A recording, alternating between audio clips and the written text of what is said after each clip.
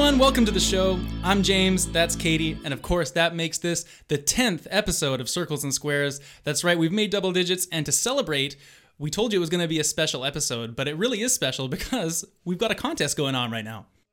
Yeah, exactly. So we are giving away, I believe it's 15 copies for Rocket Arena. It's the Mythic Edition on PS4. So it comes with enough currency to buy yourself the Battle Pass, as well as obviously the game itself. So, I mean, who doesn't love free stuff? So Exactly. If you're interested and you want a chance at one of the codes, all you have to do, it's super easy, barely an inconvenience. You just have to go onto our Twitter page, which is C&S Pod. You'll find the tweet pinned to the top. You can't miss it. You just have to like the tweet, retweet it, and make sure you've got us followed on Twitter, and you'll be entered. It's easy as that. Exactly.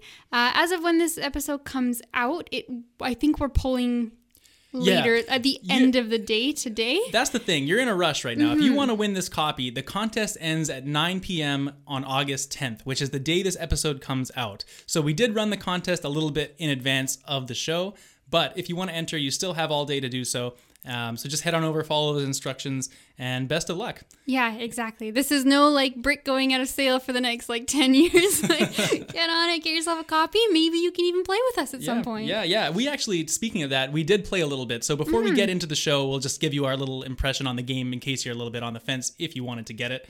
We played together, a couple hours, right, the other night. What did you think? My overall impression was pretty positive.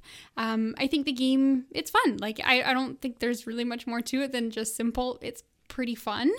I guess, if you're not familiar with it, it's a 3v3 think kind of like an shooter. Overwatch style, kind of looks like an Overwatch meets Fortnite kind of aesthetic to it. That's fair. It doesn't really play like either of those, really. It's kind of got a Smash Bros vibe going on as far as building up damage on... Stick with me. You got to build damage on other characters. You launch them out of the arena, stuff like that. But it is pretty... You're right. It's pretty fun. It's 3v3. There's a few different game modes. There's the elimination. There's the capture the flag kind of mode. And then there's the other one. There was that coin mode that we really liked. The coin mode where you collect the money. And then the main gimmick of it is you have a different hero who has different guns and abilities, and you want to damage the enemies. But instead of having a health bar or something like that, you build up this meter, like a knockback meter, kind of like Smash. Yeah, the more in a way. hits you take, it's like your damage percentage increasing. And then you hit them enough, and then the meter's full. You hit them, and they exit the arena, and then you score a point. So it's kind of like a weird amalgamation of a bunch of different games, but it also feels like it's very much its own unique thing. Yeah, it does. I mean, like you said, it's definitely not if you're, into Overwatch or into one of the other big kind of hero shooters out there. You're probably not going to find this game is blowing the doors off, doing, incredibly different things that are very, very unique. But if you're really into those type of games and you're looking for a new experience kind of within that genre, especially if you're looking for something, competitive or you can team up with some friends and go online and try to go up the ranks of the ladder and whatnot, I think it's a good time, especially if you win it for free from us. Yeah, exactly. I think for me, it's something that I would play with friends from time to time as just a fun, got a couple hours to kill sort of game. Because it is a good time and it's funny and social and it feels nice to play.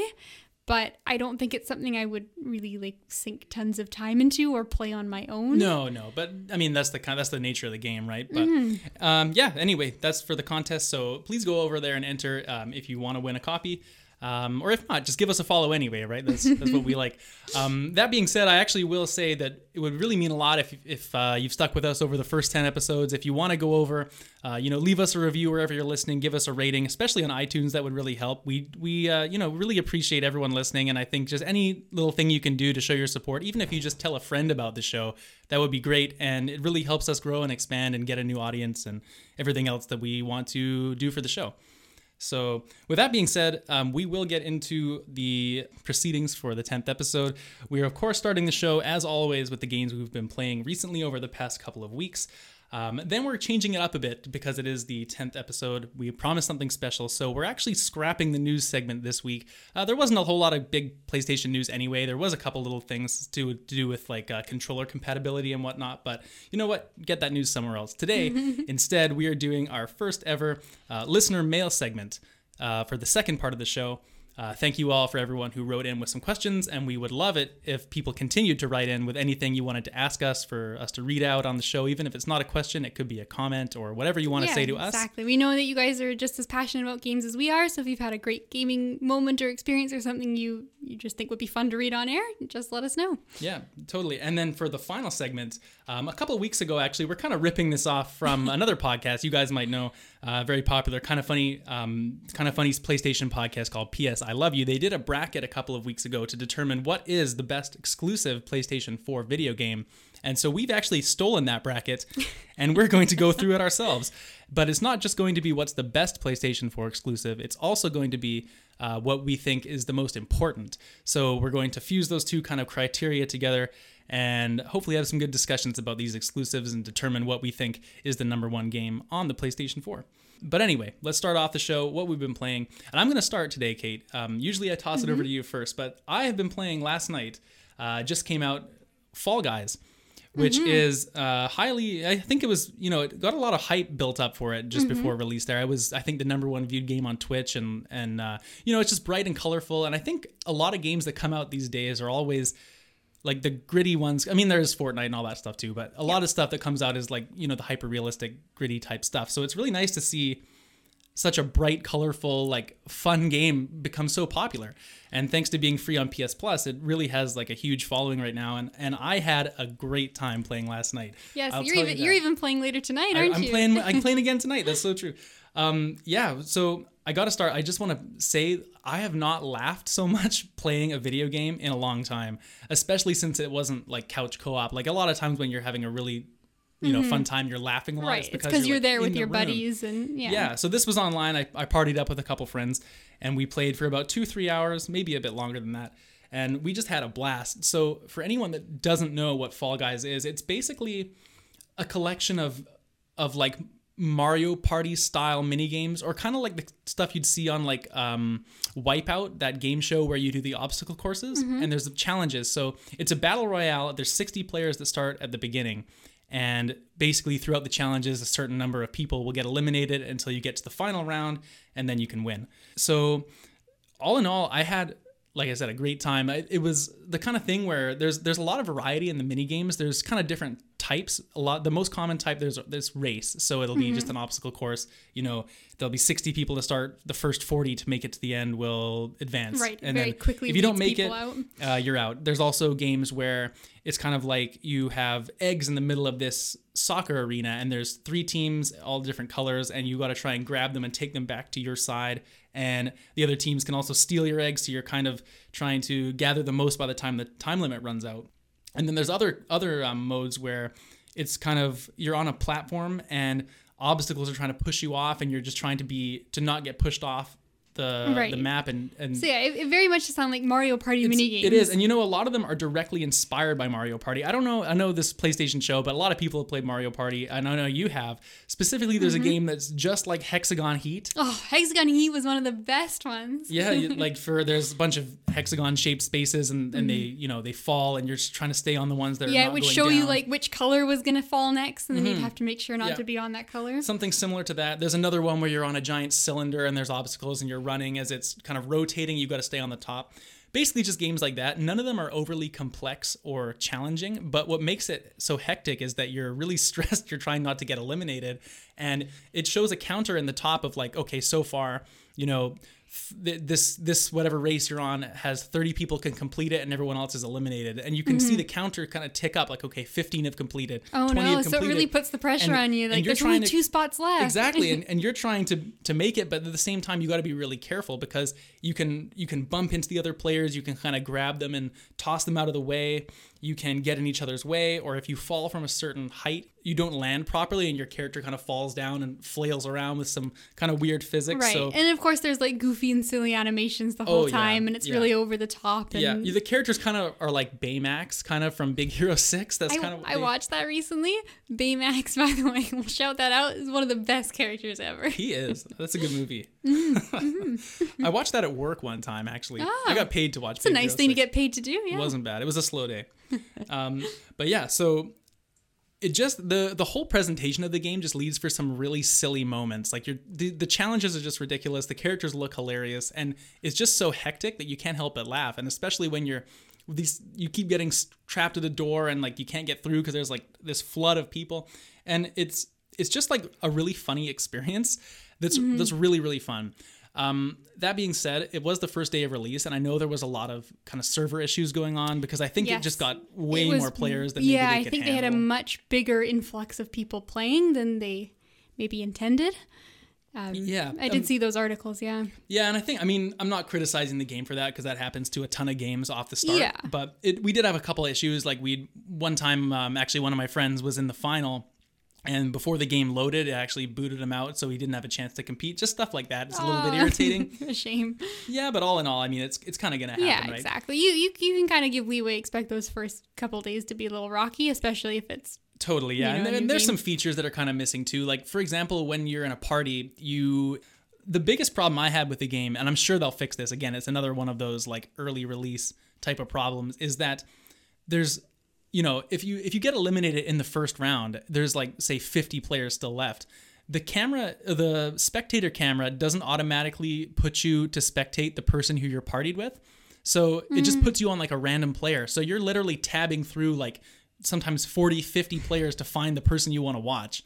And that's like really frustrating, like right. It'd be nice to just instantly be spectating someone in your party. Right, which seems like the obvious thing that would happen. I can't imagine that they won't patch that in quite quickly. Yeah, stuff like that. And then also you can't invert the camera controls. My one friend likes to play with the camera inverted, but he couldn't change that. So he was having to play with basically this like foreign camera configuration that was really hindering him on some of the platforming.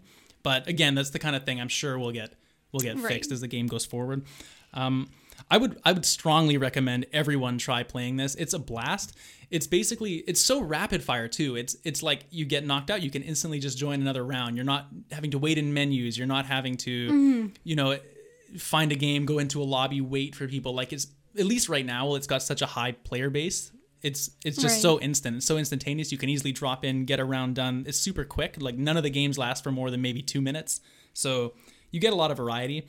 My concern with this game is that I feel like there's a potential for it to be like a real flash in the pan moment where for maybe the next month, it's super stupidly popular. And then it kind of just drops off. Right. You think it could be like a novelty kind of game that doesn't have a longevity to it? Well, I mean, it just depends how they deal with it, right? Because they're obviously going to come out with new games and, probably new modes or whatever it is. But the problem is, I think, that it might run into, and this is maybe just me being a bit cynical, is that once the silliness and kind of wackiness wears off, like I played for 3 hours, right? The first hour and a half probably were like, I was just laughing, like it was just crazy. It was just so much fun. And then once you played like certain games a few times, it becomes like, the silliness kind of wears off, and then you kind of get into like, okay, I'm really going to try and do well this time. And the games, I don't think once you get that competitive mindset, I don't think they're quite complex enough to like hold your attention. Right. They don't have the depth to like make you feel like you're going to increase your skills that much and like hold you to like wanting to progress in the game. Well, exactly, right. And I mean, I've seen a lot of people, and the sentiment is like, well, the last big free-to-play game that came on PS Plus that was free at launch was Rocket League. And look at the success of Rocket League, and this is like the next one of those. And in some respects, that's true. But in other respects, like Rocket League is very deep. It is like on the surface level, just a driving game with soccer balls. But it's got so much depth in terms of controls, and it's like a sport where it's just the game is the game, and you can play it just like FIFA or like a competitive game online. Whereas this is like basically playing Mario Party mini games. Right. So you know what I mean? Like it just doesn't seem like it'll have the depth. I think so, and I think that's like the thing with Rocket League is nobody expected it to be as deep as it is. But that game is hard. Like I remember trying Rocket League for the first time, and like. You hardly touch the ball in your first like 5 hours of playing because it is just incredibly difficult. Yeah. But then at the same time, maybe you're just a novice at this game. Maybe you don't have the WarioWare skills like some of us do. Yeah, geez, maybe not. To go pro in Fall Guys. Well, here's the thing. Once you play Fall Guys, then we're all going to find out if you have the chops to win every time. We'll see. The last thing I'll say is this: it's really hard to win. I was in the finals a couple times, and it's really tough to actually get to the end just because of all the silly stuff that can happen. And Right. there's a trophy that I don't usually, I'm not much of a trophy guy. Like I don't go for the, a lot of the completionist type stuff in games. And I was just casually looking through the trophy list, and there's one trophy for winning 5 rounds in a row, like 5 first place out of the whole set of games. And I'm like, man, oh man, that's going to be impossible just because of all the RNG kind of random stuff that can happen to you. And if the game kicks you out in the final round. Yeah. But anyway, let's hope it holds up because I really had a blast. I think it's a great party game. I think if they ever include split screen, which I think they've said is coming down the pipeline in the future, that would be like the number one game I would put in if I had a group of people. Right. Coming over, it's good for a lot of skill sets. Like the games are complex, but the controls are simple. Anyone can play, even if you're not being super competitive. Like it's just great. And if it gets that kind of mode, especially, I think that's where this game will thrive, is like a couch co-op type thing. But yeah, check it out for sure. I hope you play it soon. I know you're planning on it, so yes. I'd love to hear what you think. Yes, absolutely. We'll simmer on that mystery for a little bit, Yes. But it might be in the cards for me. Yes. So anyway, that's my impression of Fall Guys. I'm playing more tonight. Can't wait. At least for right now, I'm not tired of it yet. But what have you been playing? Okay, well, I've kind of got it. It's kind of an interesting show because normally we're both very like single player game, story focused sort of players. But the game I've prepared for today is also an online multiplayer game. I've been playing a lot of Heroes of the Storm lately, which is Blizzard's MOBA. So if you guys remember, I think I've maybe brought it up a few times, definitely on the first show when we were doing that Get to Know Us quiz, but I played a lot of League of Legends back in the day, and even I don't play anymore, but I still follow it. I watch the European League. I actually watched some earlier today when I was working out. So yeah, you like the genre, right? You like the competitive nature. I like the genre, and League was always kind of my frame of reference for MOBAs, and but I got into Heroes of the Storm, and I'm really enjoying it. I think the main reason I fell off of League of Legends was because I found it was a difficult game to play casually, and I felt like either I had to dedicate a lot of time to playing it or nothing, and I couldn't find that sweet spot in between where it felt good to just hop on for a game every now and again. But Heroes of the Storm I think is much better for that, but it doesn't lose its like competitive nature as well. So how does it balance like the competitive with the casual? So what I find the main difference is the matches are a lot shorter. So in Heroes of the Storm, I think like the matches typically tend to be about like 20 minutes long. Sometimes they're a little bit quicker if, one team is really dominating, and sometimes they're a little bit longer if it's really back and forth. But with League, you had to commit to like an hour per game. But a lot of the time, like it would be kind of decided which team was going to win in the first 20 minutes or so, right. And then it would just be like a slow death. Like you're delaying your inevitable loss, right? Exactly. And obviously, like, the comebacks would happen every now and again, and it would be really exciting, but it would oftentimes like the first 10 minutes of the game would be great, and then the rest would just be like, maybe we'll surrender or lose, and it was sort of problematic in that way. But in this game, it's like, okay, 20 minutes, and if we lose, it's not a big deal. We can hop right into another match. So it's really fun. I think another thing I really like about the game is it's very like map objective based. So every time you get into a match, unlike other MOBAs, it's a different map. Yeah. So normally you play on the same map, it's the same rules every time, and it's different because of which characters you've chosen and like who's in the game. But in this game, there's tons of different maps. Like we'll play for a few hours one night, and maybe we won't even see all the maps. There's a lot of different things. And they're themed off of the different Blizzard games too, right? Yeah, I think so. Now this is my one lacking spot when it comes to Heroes of the Storm, is the only Blizzard game I've really put a lot of time into is Overwatch. So obviously they've got a lot of stuff Mm-hmm. pulled from World of Warcraft and Diablo, and they're like really big and like older IPs. Yeah. So I've kind of got a bit of a blind spot there where I'm not too familiar with a lot of those worlds and characters, but at least a lot of the stuff is pulled. I think there is some unique stuff made specifically for Heroes, but most of it is pulled, and like there's a few Overwatch maps that are really cool for me specifically that even have like a payload that you have to move on the map. Right. So it's really neat. Like that's always fun, and I like it because it gives a lot of variation to the game. I think the best thing about that, it would change up like the aesthetic of the way the maps look, right? Yes. Whereas with League of Legends, like you were saying, you're always on the same map, and it's just you're looking at the same thing for hours. Whereas this is more variation. Yeah, exactly. And then I think too, like it just becomes like, it's sort of fun in that other way other than just like I'm getting good and taking it very seriously. Like it's like, oh, it's this map, this is kind of goofy and silly, or we do this, or we have something else to focus on. So it sort of like keeps it fresh every game. The downside is that obviously some maps are better than other maps, and there's a few that, you know, come up and you're like, we got to play this stupid pirate map again, and we're not overly keen on it. But again, it's 20 minutes and then you're on to the next match. So there's not as much of an investment of your time. It's really cool. The other thing I really like about the game is, and obviously I'm comparing it to League as I go, but in League of Legends, they had items. So like you got gold as you played, and you'd have to buy different items, and there would be like, you'd have a page up so that you could look at like what items were best for each character, and like it made really optimizing, right? Really optimizing, and it was just sort of like, they give you like stat boosts. They didn't really change anything about how your character played. It's just like, this is the best item for this character, so you have to buy it. And then if you don't, you suck, and you're going to get in trouble with the other players. Yeah, exactly. And then your teammates are calling you out like, why didn't you buy this item? You suck. And it would just devolve. But in this game, they have a different system, which I much prefer, and it's called the talent system.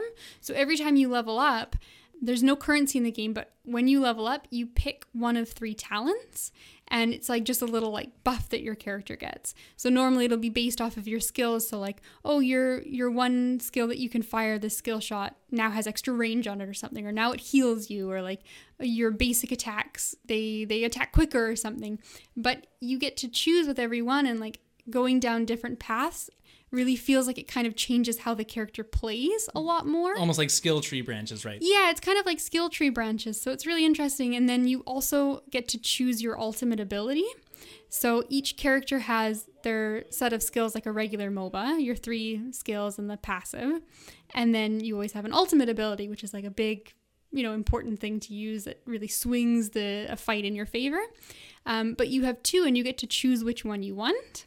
So that's really nice, and it feels like a lot of characters can kind of fulfill slightly different roles depending on how you spec into them. Right, and potentially too, I would guess, like depending how the match is going, what opponents you're playing against, you could like choose different skills in order to make your character be able to combat that differently. Yeah, exactly. So you get your ultimate in the middle of the match typically, or maybe slightly before the middle, but it's your 10th skill out of 20 skills. So you've had that first like 9 levels to see like how you're doing, and like, okay, you can realize like we're really actually short on crowd control ability, so I'm going to take this one instead of the one that's more damage focused or something. Cool. So it's really neat, and like, I mean, it falls on the same kind of thing that League's items do, where like you kind of know ahead of time what build you've picked out and like how you like to play each character, but just having those options feels like a lot more interesting versus like, oh, I bought this item and it gives me these stats. Great. Right. Just numbers at the end of the day. Yeah, it's just numbers. So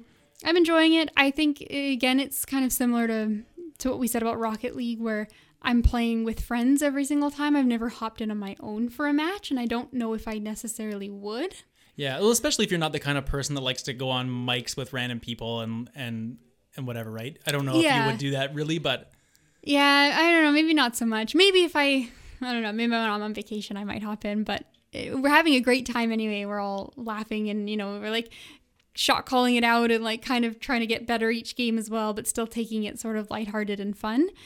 So yeah, it's really good. We'll probably maybe even play some more tonight. But I have one funny story that I would love to share from the game. So there's this character, and it's really interesting and unique, and his name is Cho'Gall, and he's this big ogre with 2 heads. But the weird mechanic about that character is you actually play him as 2 different people.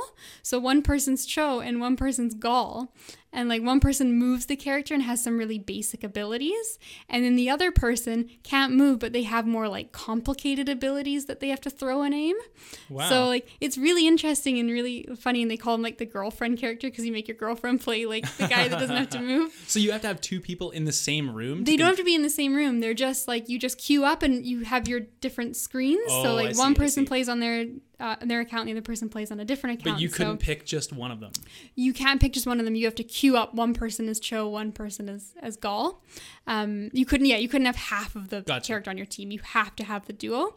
But what's really interesting is the game displays your name, your ID as you play on top of your character. But because Cho and Gall are two different people, it puts their names together and makes an amalgamation of them.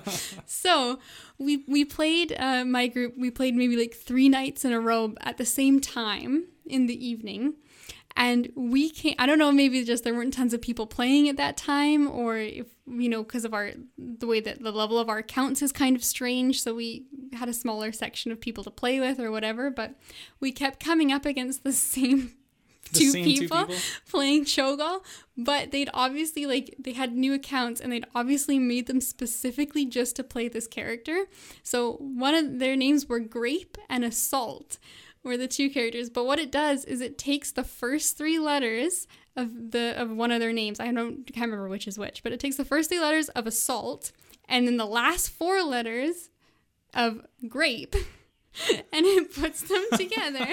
Oh my God. I'll give you a second at home to figure out how that works. But we kept coming up against this guy, and it was so funny. We were like, oh my God, there's Grape Assault again. And it became this thing, are we going to run into him tonight? And it's funny because we have, out of our group, sometimes we have a full 5, sometimes we have a full 4, or sometimes we have 3. So every time it was just the 3 of us, we're like, oh my God, what if he's on our team? What if we get Grape Assault to be our 4th and 5th members? But we never did. But we fought him at least once or twice every night for 3 nights in a row. And wow. it's now become this weird game of will Grape Assault ever play with us? That phantom person you're gonna run into one day that's gonna crush your dreams. He's our weird mystery celebrity on the game. Oh my God. Wow. Well, maybe we'll give you a few minutes to figure out exactly what that person's name fuses into if you weren't able to figure it out while listening. We'll take a quick break though, and we'll be right back afterwards with our first ever listener mail segment.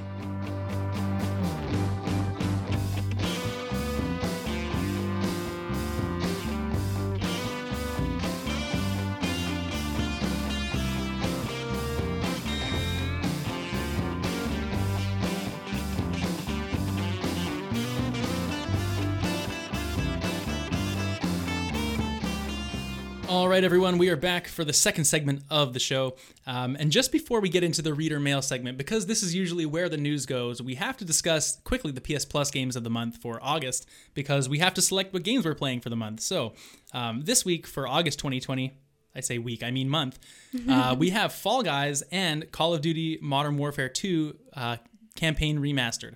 So yeah, that's a mouthful. That is a mouthful, and I'm glad I said that correctly, I think. It's too late now. It's too late. This has been recorded. We can't possibly change it. I never edit anything, obviously. Kate, what are you feeling? I have a very clear pick, and I think it's fair because you already loopholed this game by playing it prematurely. So I would like Fall Guys Ultimate Knockout. I was really thinking about putting up a fight on this because I don't really want to play another Call of Duty game after I took that last one. But I was thinking about it and I thought, well, if you play Fall Guys also, we can maybe talk about it a bit more. And also because I did play that last Call of Duty game, maybe I could do a bit of a comparison if I play this one also. So right. I'll be good. I'll take the Call of Duty campaign remaster for next time. So we're another month in the clear for not having to scrap over it. So yeah, well, one day it'll happen. One day it'll happen. But Kate, go ahead. I was gonna say, I feel like if you hadn't already played Fall Guys, this would have been the one. This would have been the one for sure. Yeah. I just had plans to play with some friends. I wasn't gonna say no because of the pod. You know what I mean.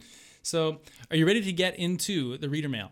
Absolutely, yeah. I've been really looking forward to this. I would like to preface this by saying I had an absolutely fantastic time reading everything that was sent in, and would be really excited to get more in the future. But yeah, let's jump into it. Let's do it. So just before we get into it, like I said, if you want to send in mail for next time we do it, the email address is circlesandsquarespod@gmail.com, all just spelt out exactly how it sounds. Send us your questions. We'll answer them just like these. And our first question for today is from Jazz. And he writes in, he's got a bit of a long email here, so I did edit it down a little bit to get the message across. But he says, I'm a firm believer that the future of gaming is going digital. I'm really torn between getting the PS5 digital version or the physical one. But here are my thoughts. Either the games are going to have to get smaller, or the consoles are going to have to come with a bajillion gigs of data. I have a 1 terabyte PS4 Pro, and bigger games like Call of Duty Warzone take up way too much space. The reason I have so many digital games is because they go on sale so frequently, which is great, but he also likes to collect the physical discs for the collection.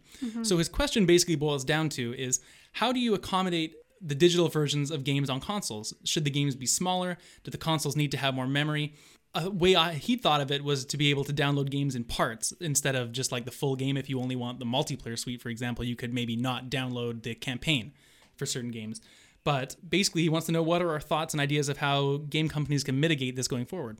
Okay, I think it is an extremely elegant idea to be able to have partial downloads of each game. I think that would be a really clever thing to do. I don't know how well it would work with most games. Well, I think it just depends. That would be a game-to-game situation. Yeah, exactly. But I think for games like even Call of Duty that just came up recently, like if you could just have the multiplayer and not have the single-player campaign, so if you weren't interested in it or if you finished the single-player, you could uninstall that but keep your multiplayer. I think that is an incredibly cool... Yeah. Like, would be a really neat feature to have. But I mean, that's available. specific, right? That's only for different modes. Like, what about just giant games in general? Like, what if there's a big, 100 gig download game that's coming out that I mean, game sizes are only getting bigger, just like he says in the email. Yeah, like, especially exactly. with the better textures and the ray tracing that's coming in next gen. Like, they're going to be even bigger files. Yeah, exactly. Like, the idea of making them smaller is like, it's romantic and would be a lovely thing to do, but it's just not possible, right? Like, game devs are already... It's a priority of theirs to make them compact and optimized as much as possible already, and I don't see them getting smaller. The only real thing to do is, just to have storage space, whether that's on the console itself and then also just convenient, easy ways to have external and like additional storage, which I know is one of the main complaints that people have against the new Xbox coming out, is because it doesn't allow for third-party.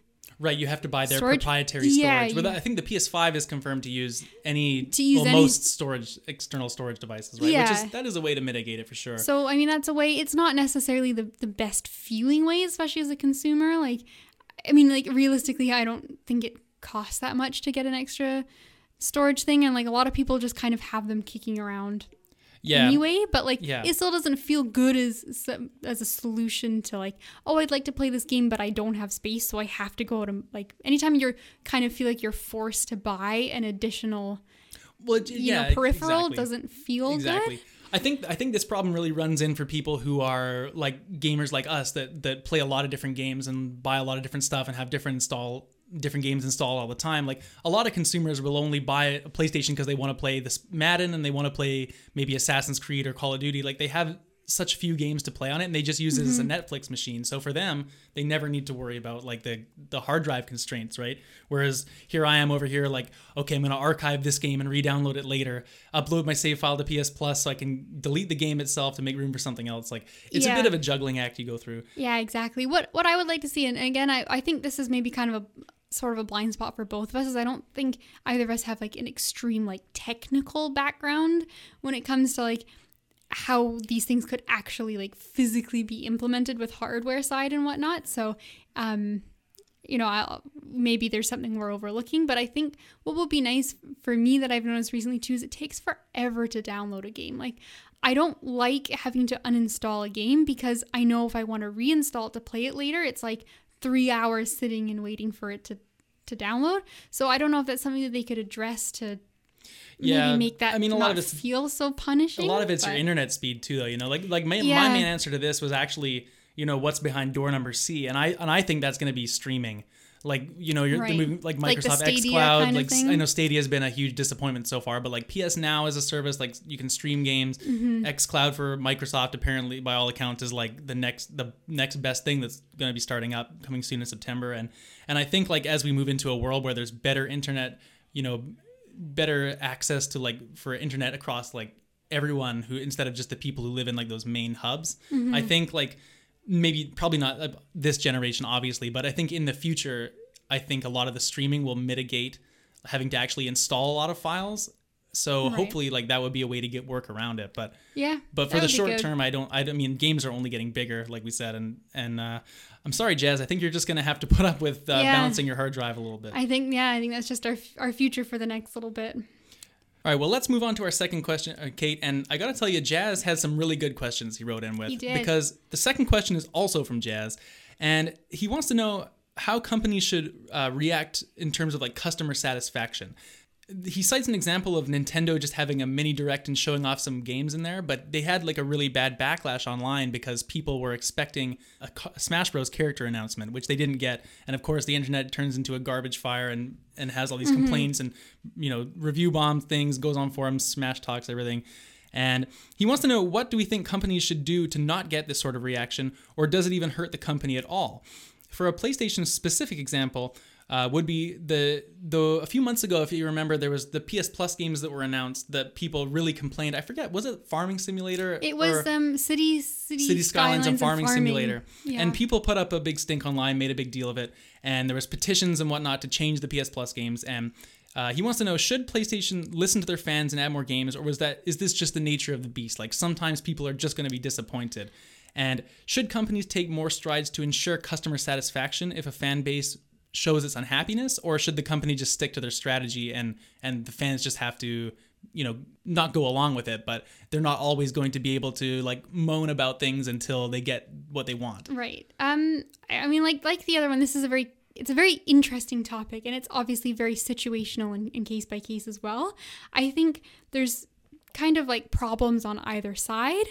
I think a lot of the time fans can be very entitled, especially with his example for Smash Bros. That he mentioned. Like, okay, there was nothing ahead of time that said that there was going to be a Smash character there. So like having that expectation and then being upset about it is sort of like maybe not a fair response. Yeah, I'm so glad you said the word expectation, because that's what I've written down here. Like, I think sometimes people build the expectations for these type of announcements up in their head so much that they almost convince themselves like this is going to happen.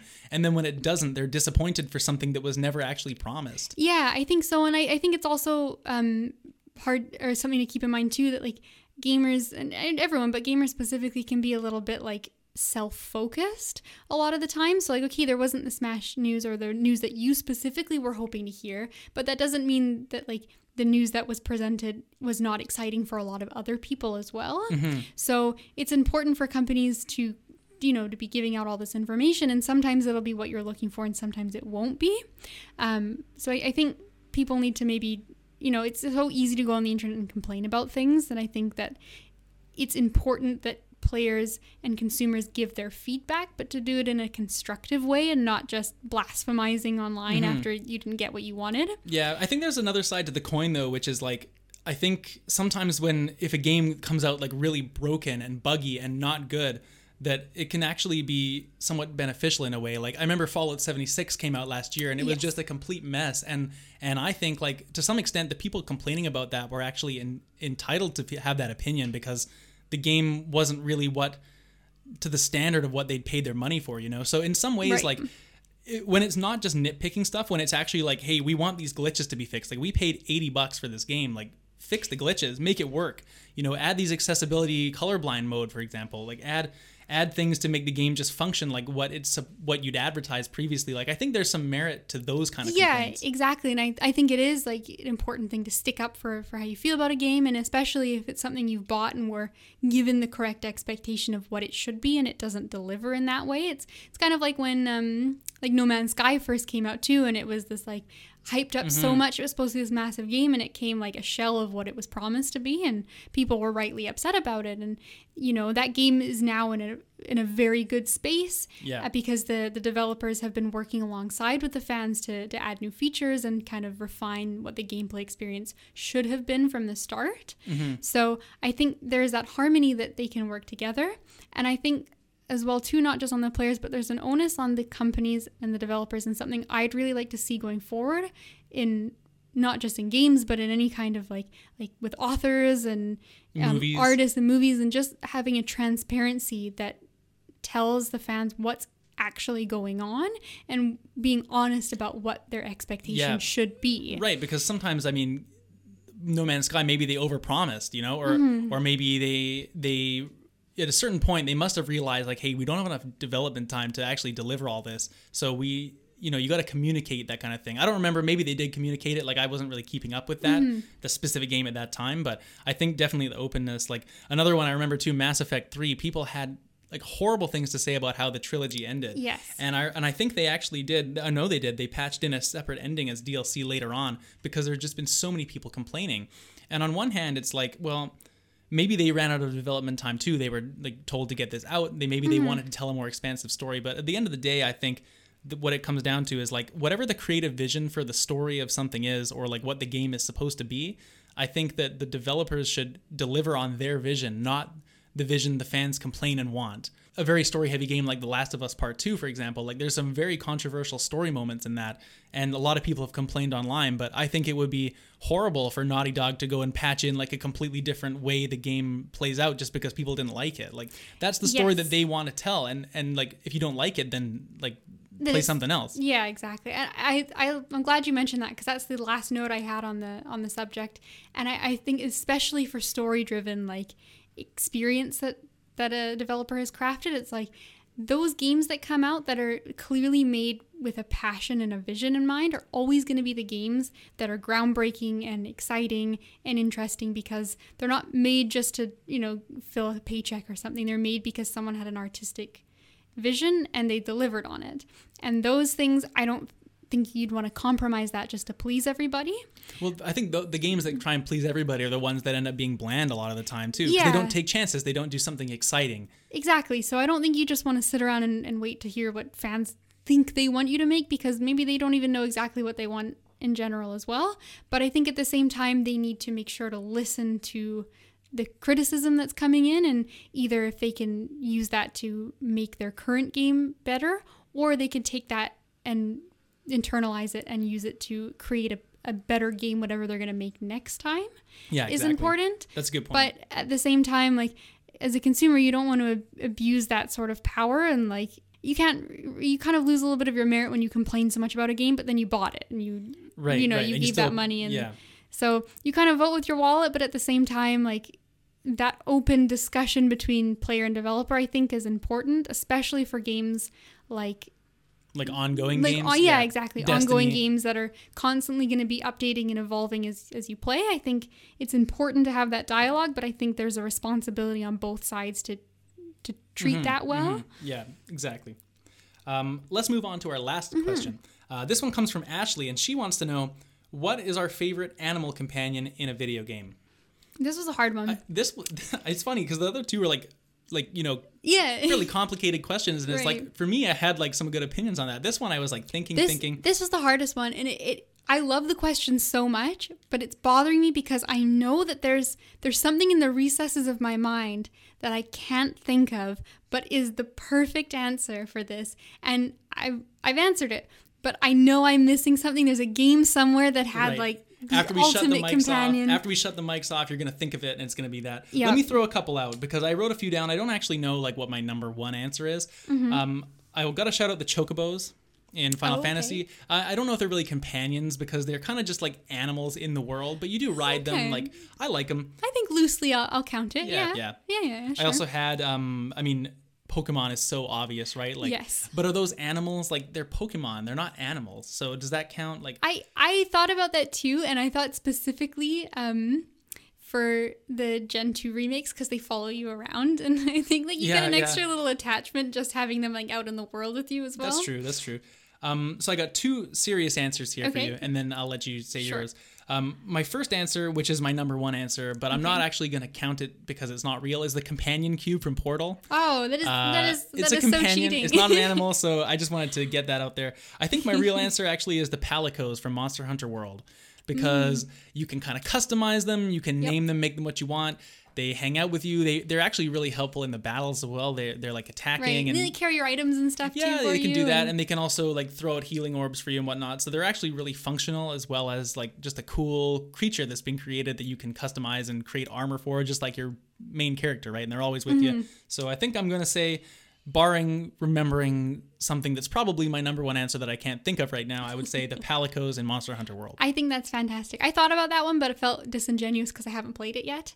But I like that. I like the companion cube as well. It was interesting thinking about this question, how many like companions are like didn't count specifically because the word animal was used. Right. There were so many I thought, I was like, yeah, like... Well, the first thing that came to my mind was Clank from Ratchet and Clank, Yes. but it's like he's obviously like animal. a robot. Yeah, the first thing that came to my mind was Drippy from Ni no Kuni. Oh, I've not played that. It's a really sweet animated game, and you get this. He's like a fairy, and he goes around with you, and he's sort of like your guide to the fantasy world you've been dropped in with. But like he's not really he's a fairy. That doesn't count. So animal made it hard because there's so many like creatures that get dealt with in the same kind of way as an animal, but they're not. So what I went with, and I picked two answers because my first answer I can't really give properly because it's a spoiler, but I will just shout out that Divinity Original Sin 2 has amazing playability for like being a summoner.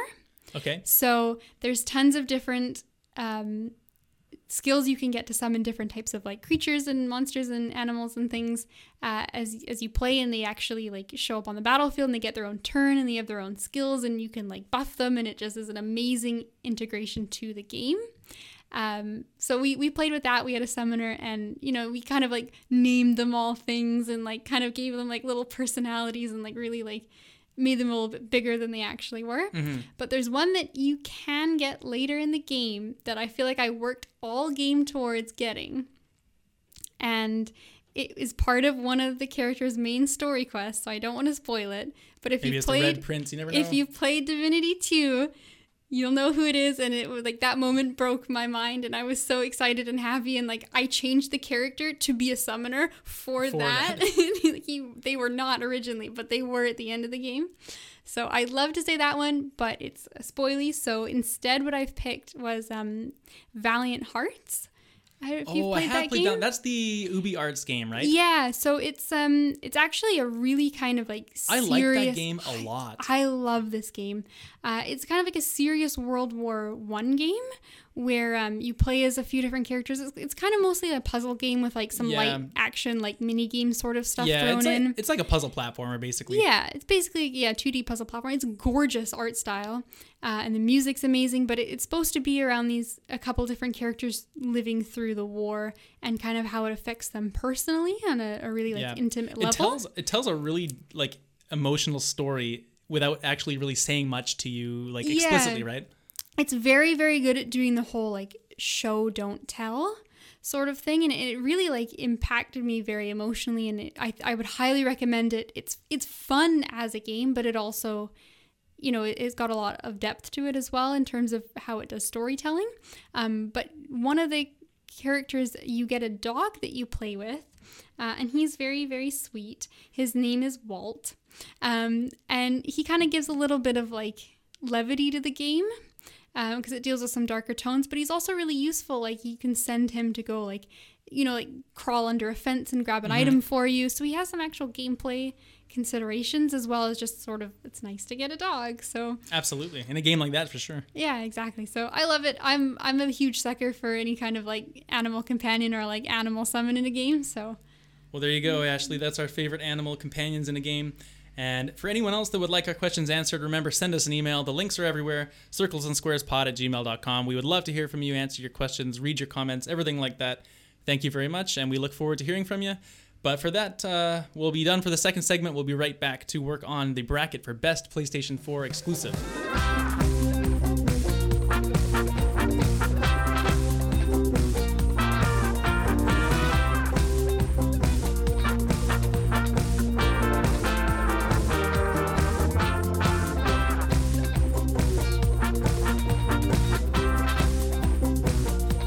Okay, everybody, welcome back. We are here for the last segment of the show, and if that means it is time to go through the kind of funny bracket for Best PlayStation 4 Game. Of course, like I said at the start of the show, we're changing it up just a little bit from what they did. We're going to make it not only the best game, but also the game that's most important. So we're going to kind of, balance those two criteria against each other for a different perspective on which of these games. Like maybe this, for example, could be a really good game, but maybe it's not as important to Sony or like PlayStation as a whole. So just to kind of balance those out.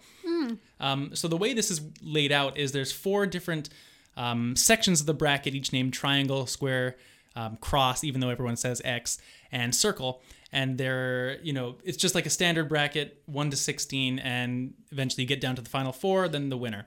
So there's a couple play-in rounds to start, which is like, I guess the bottom 2 games in each bracket are, like a play-in for like honorable mentions. So maybe we'll just get those out of the way first. Sure, yeah. So first up, we have Erica versus Octodad. And just before we get into it, I will say as well, I'll post a link to what this bracket looks like in the description of the show notes. So if you want to take a visual look at it to follow along, maybe that would be easier.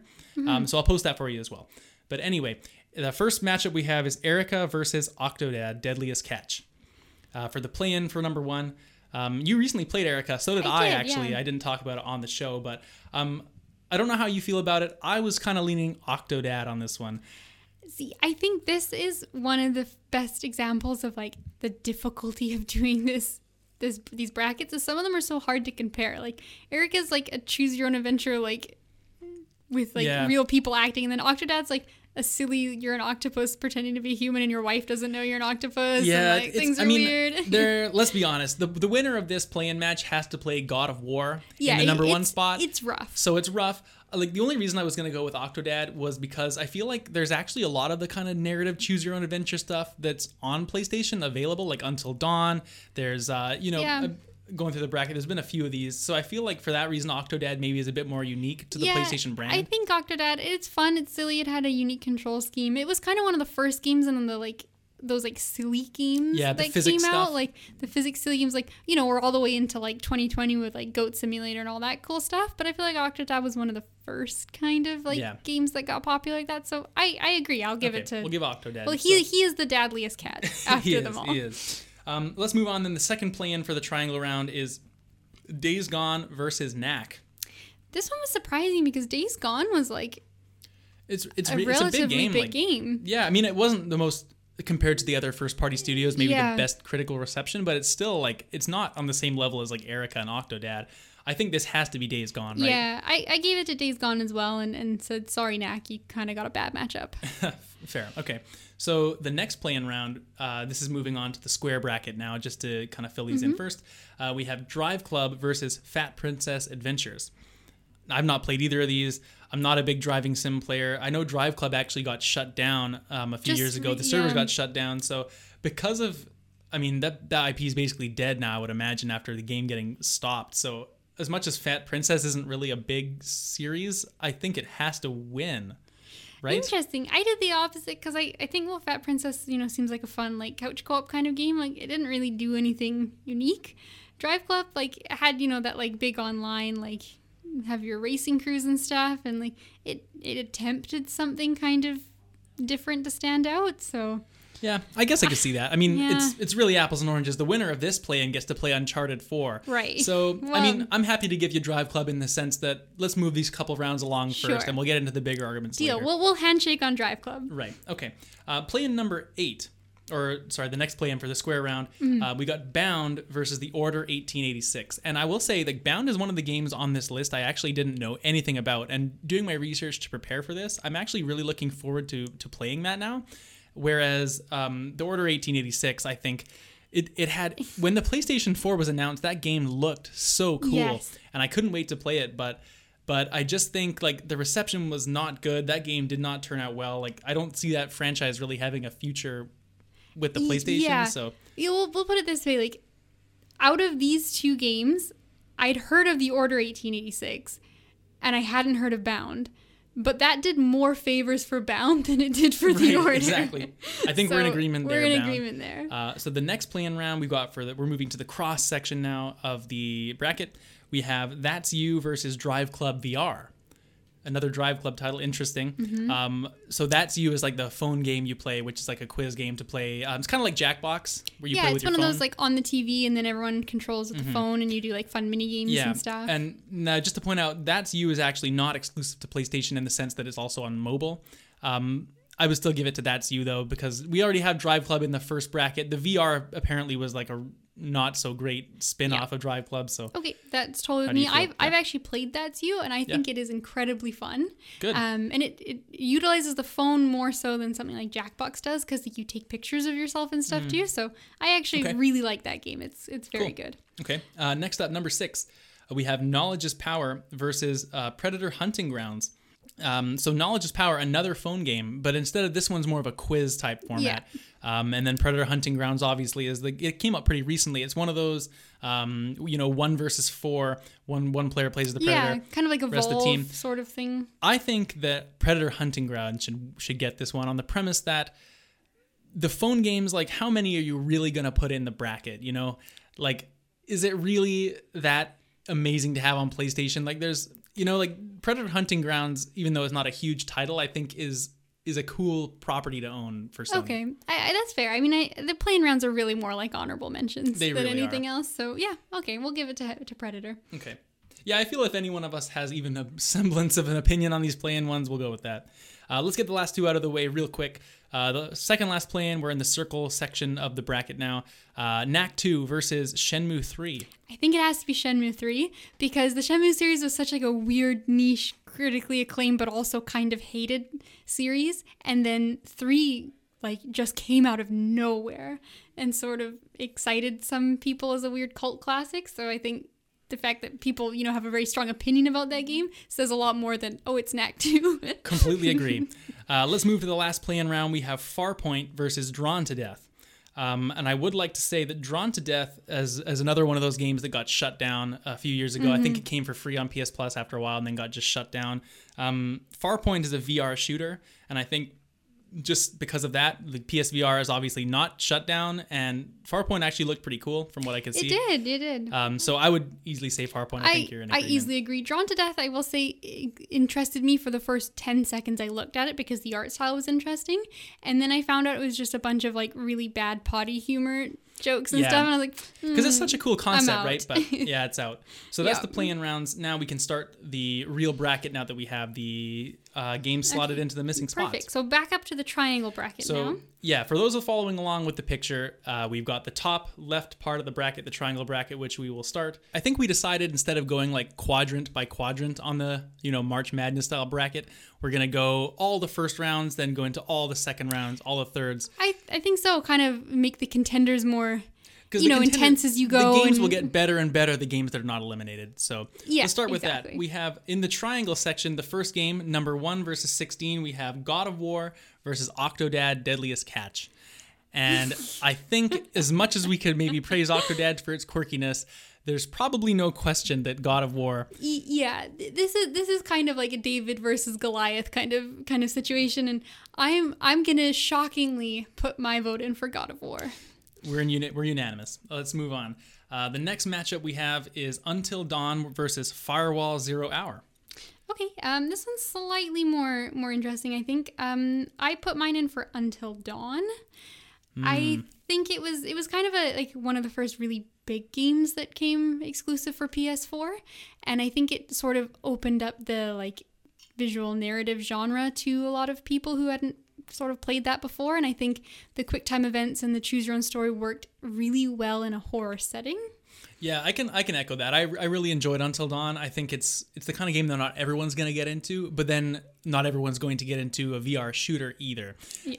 I will say, I want to give a shout out to 0 Hour just because I've out of all the VR games that have kind of come to PS VR, aside from Astrobot Rescue Mission and Moss, which are kind of the big two, I've heard a lot of good things about Firewall 0 Hour. Yeah. And I think that it's an honorable mention, but I think Until Dawn will win. Yeah, I agree. I think the VR section is, it's really great and it's innovative, but it's also a lot more niche and not available to as many people. Remembering our criteria, I think we got to remember what's important to not just the best game, but what's important to PlayStation. So you can make an argument having some strong VR titles is good for PlayStation, but I still agree with you. I think it's Until Dawn here. So let's move along. The next matchup we have is Wipeout Omega Collection versus Everybody's Golf VR. Which I will say, this is a tough one. It was weird. Yeah. I'm gonna go out on a limb here, and I'm actually gonna say I would like to go for Everybody's Golf VR because I think Wipeout Omega Collection, that game, it's like a futuristic, bland kind of aesthetic. There's not a lot of like, you could look at it and it doesn't like pop. It's not very recognizable. And I think that you got to have some VR representation for PlayStation, right? And everybody's golf is like, by all accounts, like you can customize. It's kind of fun. It's casual. You can play with your friends. Like if all your friends at a VR headset, it might be kind of fun to jump in and do some like Wii golf style fun stuff like that. I just can't get behind Wipeout, I guess. Okay, that's fair. This was one of my ones where I was actually hoping that you had a strong opinion on, because I was kind of like I think stuck in this weird limbo of like, how do you compare these two? Like neither of them really stand out. Like the golf has that interesting like VR component and like an online kind of community it's trying to build, even though it's a golf game. And that's why I'd vote for it. Like, because Wipeout to me is just so standard looking. Like it just doesn't, like, to me, if like what's more valuable to PlayStation, like that Wipeout racing game just that'll never come up on lists, and like I didn't know about it before because it's just a drop in the bucket kind of thing. You go with everybody's golf VR? I think let's give everybody's golf a chance. Okay. So next up we have Ratchet and Clank versus Amplitude. Opinion? See, this is an interesting one because it's the Ratchet and Clank, but it is kind of like, it's not the whole Ratchet and Clank franchise. It's just it's game to game. The one that came out on PS4, which I don't think was really huge or like the best representation of what Ratchet and Clank is as a franchise. Yeah, well, it's interesting, right? Because it's the only Ratchet and Clank game we've had on PS4, and it was really good. Like I really enjoyed it. I think Ratchet and Clank it's not an A tier property or like an S tier property for PlayStation, but I think it's a really solid like second wave kind of game. Although a rift between worlds looks fantastic. It looks really good. And I think I don't know, I just feel like Ratchet and Clank is such an entrenched PlayStation property. Like you almost have to vote for it over Amplitude, even though Amplitude is cool in its own way. Yeah, I was kind of torn with this one too, because I think like the influence part comes in, and I think this is sort of getting a little bit like bigger than just the one game itself. But I think we have to give it a Ratchet and Clank just for representing what that franchise does represent in the history of PlayStation. But Amplitude was a hard one. Like I wish I could have switched Wipeout and Amplitude or something, because right. Amplitude is like such a unique and interesting rhythm game, and like, you know, that whole genre is just like, it's such a creative and weird thing to have in games. But I guess, I mean, Amplitude got maybe an unfortunate matchup, I guess, but I feel like you have to go with, unless one of the first party games really is flat, I feel like at least in the first round, right? Like this maybe Amplitude would have beat Days Gone for me. I think I might have agreed with that, but maybe not Ratchet and Clank. Yeah. Let's move on. We've got the next matchup here: Horizon Zero Dawn versus Sakura Wars. I'd never really heard of Sakura Wars at all before looking for this bracket, and I think in a weird way it might be something that I might like, being a Persona fan. It's maybe a bit more heavy on like the dating sim stuff than I would like, which I think would ultimately turn me off, but it looks like it has some cool ideas in there.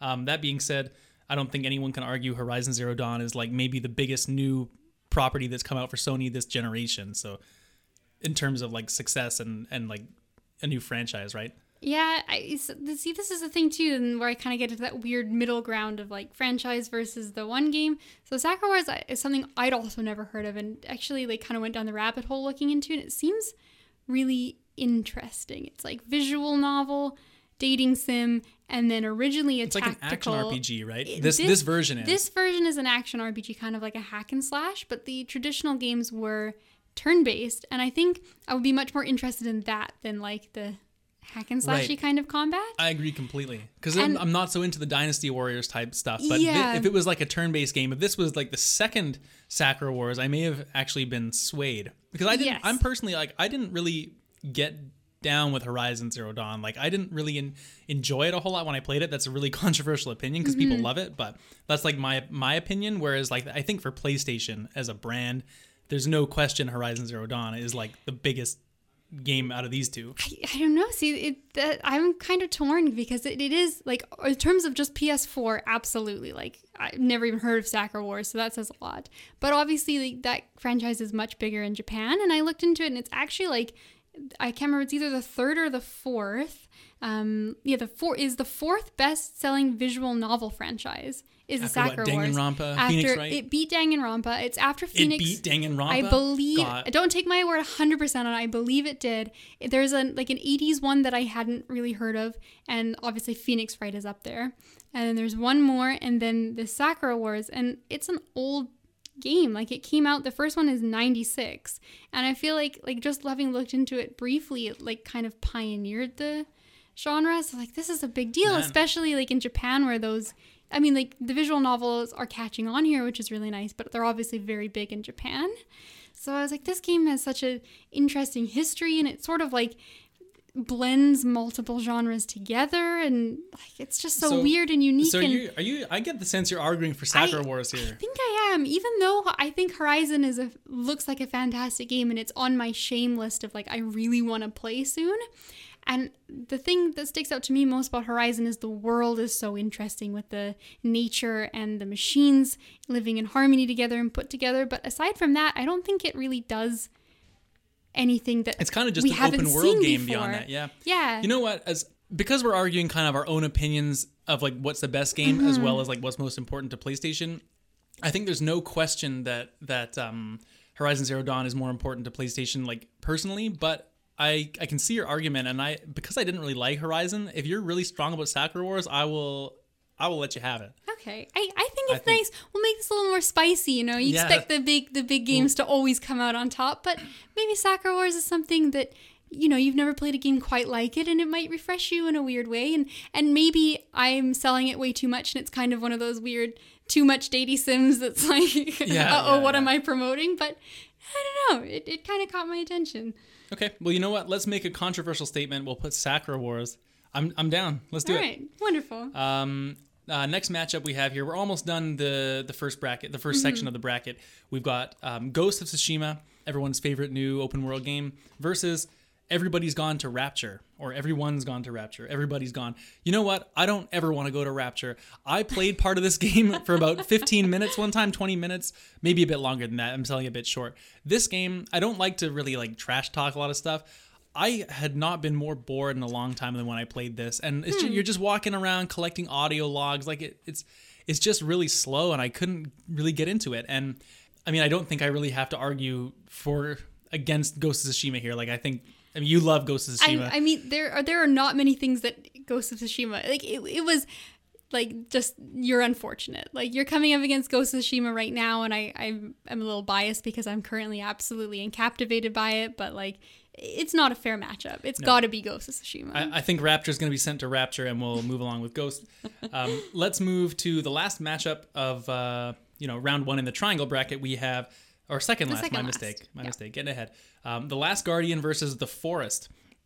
The Forest is another game I hadn't really heard of before this, which is, it looks actually really cool. Mm-hmm. I don't know if you watched any gameplay or know much about it, but to me, I actually think I would go with The Forest here over Last Guardian. Last Guardian was one of those, I think it was in development hell for 7 years, and it was billed as the next game to come out from Japan Studio after Shadow Colossus, I believe. Anyway, am I right on that? I can't remember. I think so. But either way, I think it just kind of was in development for so long, and it kind of came out and was middling and had some weird AI stuff going on. Whereas The Forest, it looks like a really cool survival game with these interesting enemies where they're kind of zombies, but they're kind of people and they're cannibals, and you have some interesting moral choices to make, and you're kind of just surviving in this forest. It looks really cool, and I'd actually like to try playing it. And I think that there's more potential for a game like that than The Last Guardian, which isn't really going to become a franchise or didn't really come out with huge critical acclaim after this 7-year development time. Now, this is really interesting because I've got The Last Guardian as my thing, and I agree that it was sort of a wasted potential. I think there's a lot of people that really liked the game, and there's also a lot of people that found that they couldn't enjoy it because of some poorly optimized controls or some buggy sections that it was hard to control. I think Taiko is the studio or the dog. I couldn't tell you, to be honest. It's the dog. The dog's name is Taiko. Yeah, I believe. Yeah. But people had trouble controlling him, and felt like it just got frustrating to play. So it's a shame because it felt like the game had so much potential. It was a really unique, different control this big monster and like you go on this journey, and he probably is a great answer for your favorite animal companion, assuming that you didn't, if you like the game. assuming you didn't like curse him out for like not moving correctly or something. But the Forest came out, I think it's a good game on its own merit, and I know it's really reviewed well, but it came out to me when there was like kind of a saturation of like survival horror. Yeah. In the market, like there's a lot of like survival horror crafting, like right, but there's not. I don't know if PlayStation has another one that's exclusive. Right, exactly. So PlayStation doesn't have another exclusive. They also don't have another exclusive animal companion adventure. No, yeah. But I think like there were just a lot of other options, maybe not exclusive to PlayStation, but just in the market in general to have that kind of experience. Whereas there's nothing like The Last Guardian, and while it's a shame it wasn't as good as it should have been, maybe there's something else that comes out that does as well as it. There is an argument to be made that The Last Guardian is regardless of how good it is, it's very iconic to PlayStation, yes. And I can totally get behind that because it was such a storied game in terms of like its saga, and I think there is some merit to that. If I had played The Forest and I enjoyed it, I think I would be more willing to fight for it. But you're right, there are a lot of survival type of games, and it doesn't look particularly, aside from like the interesting AI that they have, it doesn't look particularly like noticeable in its look. It didn't look like it took as many risks as something. And it's not as pretty as something like Firewatch or something like that. So I'm not super passionate. I could go for The Last Guardian if you're really into it. So. I feel strongly about it. It's a game I really want to check out just because it's so unique and it's its own thing. Okay. You know what? We're only in the first round. We'll play nice for now. Okay. Last Guardian's good. Sure. But this is the last time. That's true. You'll be nice. Let's finish off the triangle bracket round one. We've got Dreams versus the winner of the play-in, Days Gone. And for me, this is where Days Gone is gone. And we have to give it to Dreams here. I think Dreams is an incredible platform that's been created, and I think with PlayStation's promise of like the share button and moving forward, we've maybe heard some speculation of like Dreams going, not maybe being free, but like more integration with that kind of thing going forward. I think Dreams is the clear-cut winner here, especially like Media Molecule, like Little Big Planet, they did that for years. They've kind of moved on to even more creation freedom, and I think Dreams is just like an amazing game here. I could not agree more. I think the only way Days Gone's winning is in your dreams. We had some. Nice. This is the quality content people listen to Circles and Squares for. All right, well, we finish off the first, we're one quarter done. I got that right this time, right? Last time I had the fraction problem. That's right, yeah. We've learned our math in the last 2 weeks, so we're now a quarter of the way through our first round. So let's move on. Let's start the next quarter. We have in the square bracket section, we have Uncharted 4 versus Drive Club, which we put in as the play-in winner. Let's just get this out of the way. Uncharted 4 wins. See you later, Drive Club. Yep. Let's go next round, or next matchup. We have Gravity Rush 2 versus Fire Pro Wrestling World. So these were two games I had to look up. I will admit to that. And I've chosen Fire Pro Wrestling World. I've been very much influenced by this guy I found on YouTube who was doing a review This of is so professional. He was very professional. But he just, like, this game I expected it to be like one of those WWE games. Like the wrestling kind of it's silly. Really not. Like, it's pretty cool. It's really not. Like, there's a lot to it. Like, this is the Dark Souls of wrestling. He was talking about how, like, you have to time everything so, like, precisely, and, like, the combat, and, like, the guy was saying, like, I don't know, maybe he's just kind of weird, but he said his favorite thing to do was, like, to simulate matches and, like, do the, like one of those, like, manager modes almost. Because you can like, make anyone you want in the game, and it's very customizable, and you can kind of set up your own leagues and whatever. Like, I'm on board with that completely. I don't have Gravity Rush to me is a cool, like, thing to play around with, like a sandbox for a little bit, like, but I don't think it really draws me in. And the mechanic of like changing the gravity, I don't think has enough, variability to be something that's really amazing. Yeah, exactly. It looked like maybe a kind of a cool tech thing, but didn't really translate to tons of fun gameplay mechanics. Exactly. And in terms of like Fire Pro could be a big thing moving forward on like, not a big thing, but it could have like a niche audience as far as like, like the Twitch community or whatever, watching like, some. Exactly. Some stuff, I was pleasantly surprised by what that game sort of like, it like onioned into so many different layers I wasn't expecting. Yeah, let's go with that. Moving along, we've got Uncharted: The Lost Legacy versus Dragon Quest Heroes 3. And I would personally like to go with Uncharted Lost Legacy. I think a lot of people actually say that's their favorite Uncharted game. I've not actually, that's the one I've not played, and it's in my pile of shame, and I need to get to it. But I think Dragon Quest Heroes is very much like, it's a Dynasty Warriors type of game. Like, Dragon Quest is a franchise that isn't really associated with PlayStation, and it's on Nintendo and stuff. No, it's on a lot of different platforms. I think it's in Smash Bros now. Yeah, it's got to be a good game for those that are looking for it, but I think there's no question for PlayStation, and what's probably the better game is Uncharted Lost Legacy, right? I want to give out a shout to this Dragon Quest game, just because this game is different than how the genre normally plays. It's like a Dynasty Warriors where so it's kind of almost like a spin-off game. It is a spin-off completely. Which I think is really cool. I always really appreciate when developers do that, when they make a game that's, like a different way to play in the same world that you really enjoy. It's fun because it, engages you in a different way, gets you to try out something you maybe wouldn't try. And you try out something new with a skin that you're familiar with. Exactly. I always think that's super cool to experience something you love in a different way. But I agree, it's got to be Uncharted. I think, it's such an important big franchise. And it's also really cool to play not as Nathan Drake, but one of the supporting cast, which, It's cool. Really fun. It's really cool when games let you do that too. Yeah. Let's move along and have a bit of a Marvel Civil War. We have Marvel Spider-Man versus... on the same side. Well, I think they were, yeah. Marvel Spider-Man versus Marvel's Iron Man VR. And we can shout out Iron Man VR, I think, for being like a really cool exclusive experience on the PSVR. Like, who doesn't want to be Iron Man? That's my favorite superhero. Like, I want to try that. But, I mean, Marvel Spider-Man, fantastic game. A lot of people would say it's their favorite PS4 game. Like, I think it's easy. Yeah, I think this one's unfortunate. There's a few VR games in this challenge or in the brackets. And I think out of all of them, the Iron Man one is the one that I think is most interesting, because it's such a smart thing to make into a VR game. Like, to have the Jarvis up and have the icons and it's like you're wearing the headset. It's like wearing the mask in Iron Man, and the way that they move with you move your hands to propel yourself in different directions with the boosters. It's a perfect setup. So smart, and I wish it wasn't up against. I think it's cute they put it up against Spider-Man, but I'm sad that they did, because you can't not give it to Spider-Man. As much as I want this VR game to be the pioneer for the VR in this bracket, but. Totally. Well, let's give it to Spider-Man and move along. We have the next matchup here. We have Neo versus Fist of the North Star, Lost Paradise.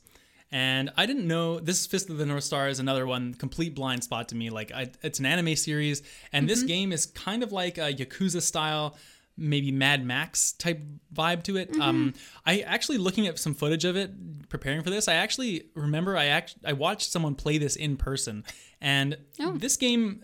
Surprisingly, even though I will like to argue for Fist of the North Star here over surprised. Neo, and I'll tell you why. 2 reasons is that there's not a lot of games that are around a cool anime series that aren't just a total cash-in type thing, and I think this actually looks like a really good game, and I enjoy the Yakuza games a lot.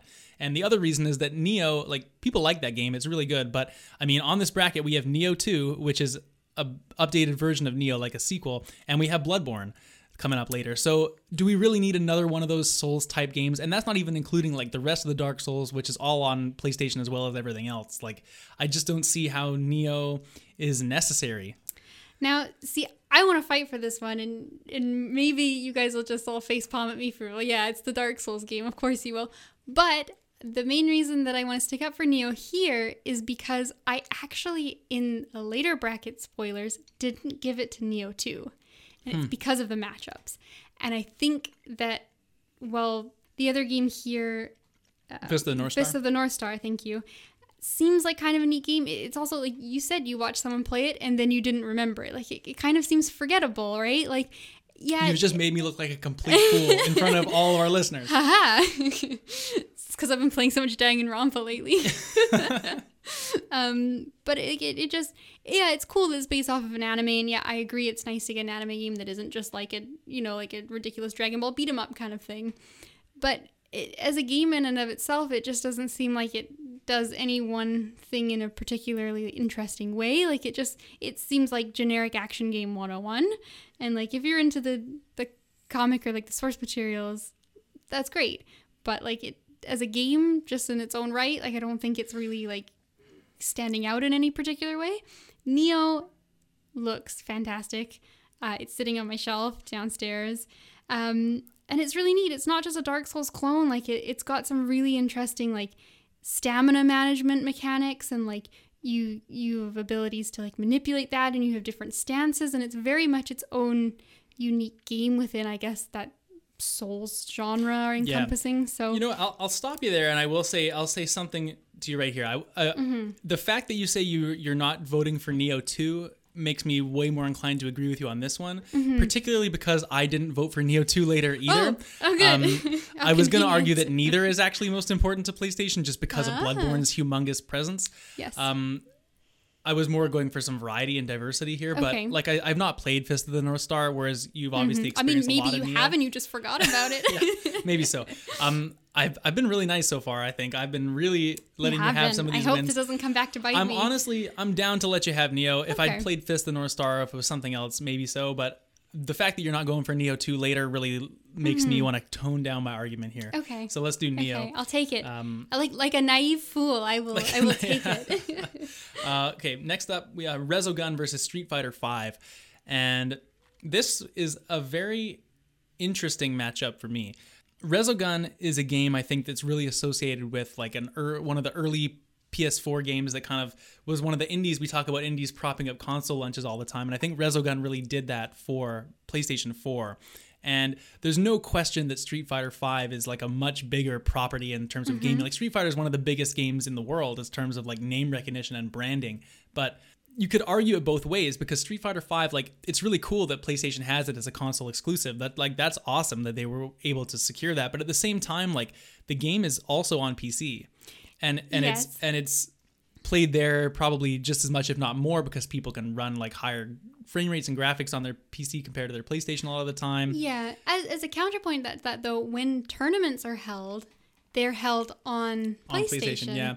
See, I guess I'm not more in favor of Resogun. I think I'm just talking it through. Like I don't really know what because I think it is a strong argument to make that the fact that Street Fighter V is exclusive on console to PlayStation is pretty big and meaningful to PlayStation. Because like you said, it's a very big fighting game, and this is like, if you'll notice, there's only one other fighting game that shows up on this tournament, and Street Fighter V, like I might have a small personal investment in it. I'm not a huge fighting game player outside of Smash, but I have played a little bit of Street Fighter, and I really enjoy watching it.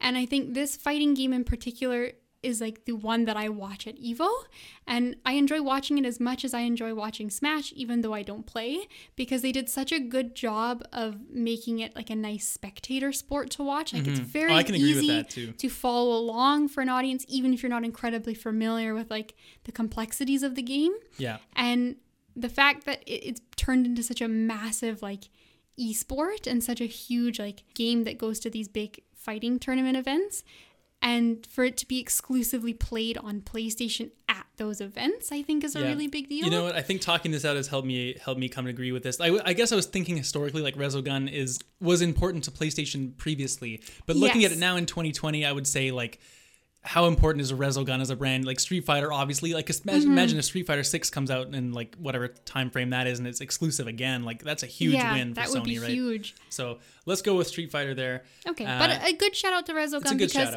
I also think that game it was sad to leave that one behind. Yeah. Now this is an interesting one for me again. Next up in the second last matchup of the square bracket, we have Judgment versus Detroit Become Human. Two games which I have played a lot. And I love them both for different reasons. Do you have any opinions? Have you played either of these? You haven't, right? Yeah, like you were saying earlier, we'll do that segment on like games we're ashamed we haven't played yet, and these games are on there. I put Detroit, even though they're both games I'm interested in, I think are really fantastic, unique games. But Detroit to me, and maybe I loved Heavy Rain so much, so it has that small bias. We both have a big Quantic Dream love, I think, is something we share in terms of games we like. And I think ultimately, I didn't want to influence your opinion in case you had one, but I was going to go for Detroit as well. Okay. I think Detroit's a really tight experience, and I think it didn't get as much love as I think it deserves, and a lot of it comes because of the turmoil kind of with Quantic Dream as a studio.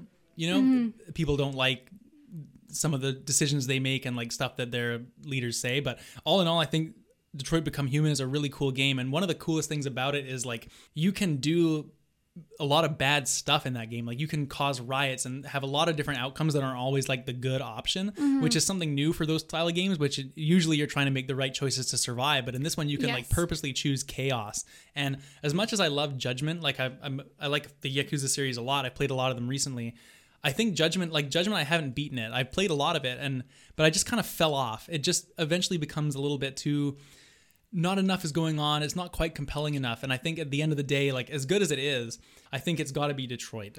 I think so. I think another thing you're saying, just as another point for why it didn't get received as well, is it's quite a controversial game as well in terms of like the story that it wants to tell and how you can interact with the story. Like you can take some kind of darker routes and it has some kind of like maybe thought-provoking message that maybe it's a think piece, right? You can interpret in different ways. But I think that it's good that those things exist because it challenges you as a player, about. Yeah, right? It shouldn't always be the easy thing. That's true. So let's do Detroit Become Human here. And finally, to finish off the square bracket, we have Bound, the game that won the play-in round, versus Bloodborne. Yeah. And we're going to move along quickly and give it to Bound. No, just kidding. It's obviously Bloodborne. Let's move right along. We love that game. We'll talk about it more later. Okay, so let's move on to the cross bracket now, which is the third of four. With our first matchup, which is Persona 5 versus the winner of one of the play-ins, which was That's You. That's we unfortunate. gave it to That's You, right? Or did we give it to Drive Club? We gave it to That's You. That's right.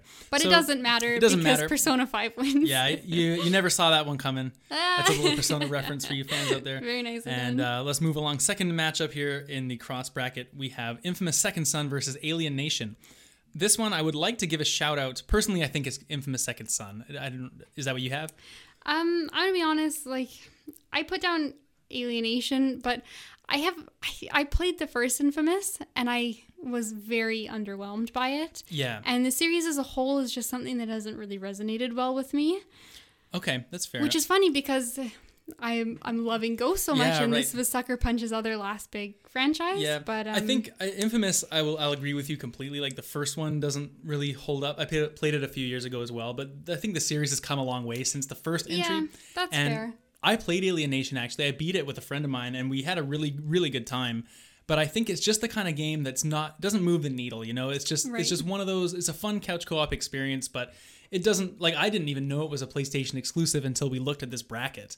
And whereas Infamous is like maybe not the biggest property for PlayStation, and Sucker Punch has moved along, but it's recognizable. And I think Infamous, the fact that Second Son was like a well-received game, like it leads to maybe it could come back in the future when Sucker Punch is maybe wanting to return, or if they give it to a different studio or something. Like I think it has to be Infamous here. That's fair. I'll concede. I don't feel incredibly strongly.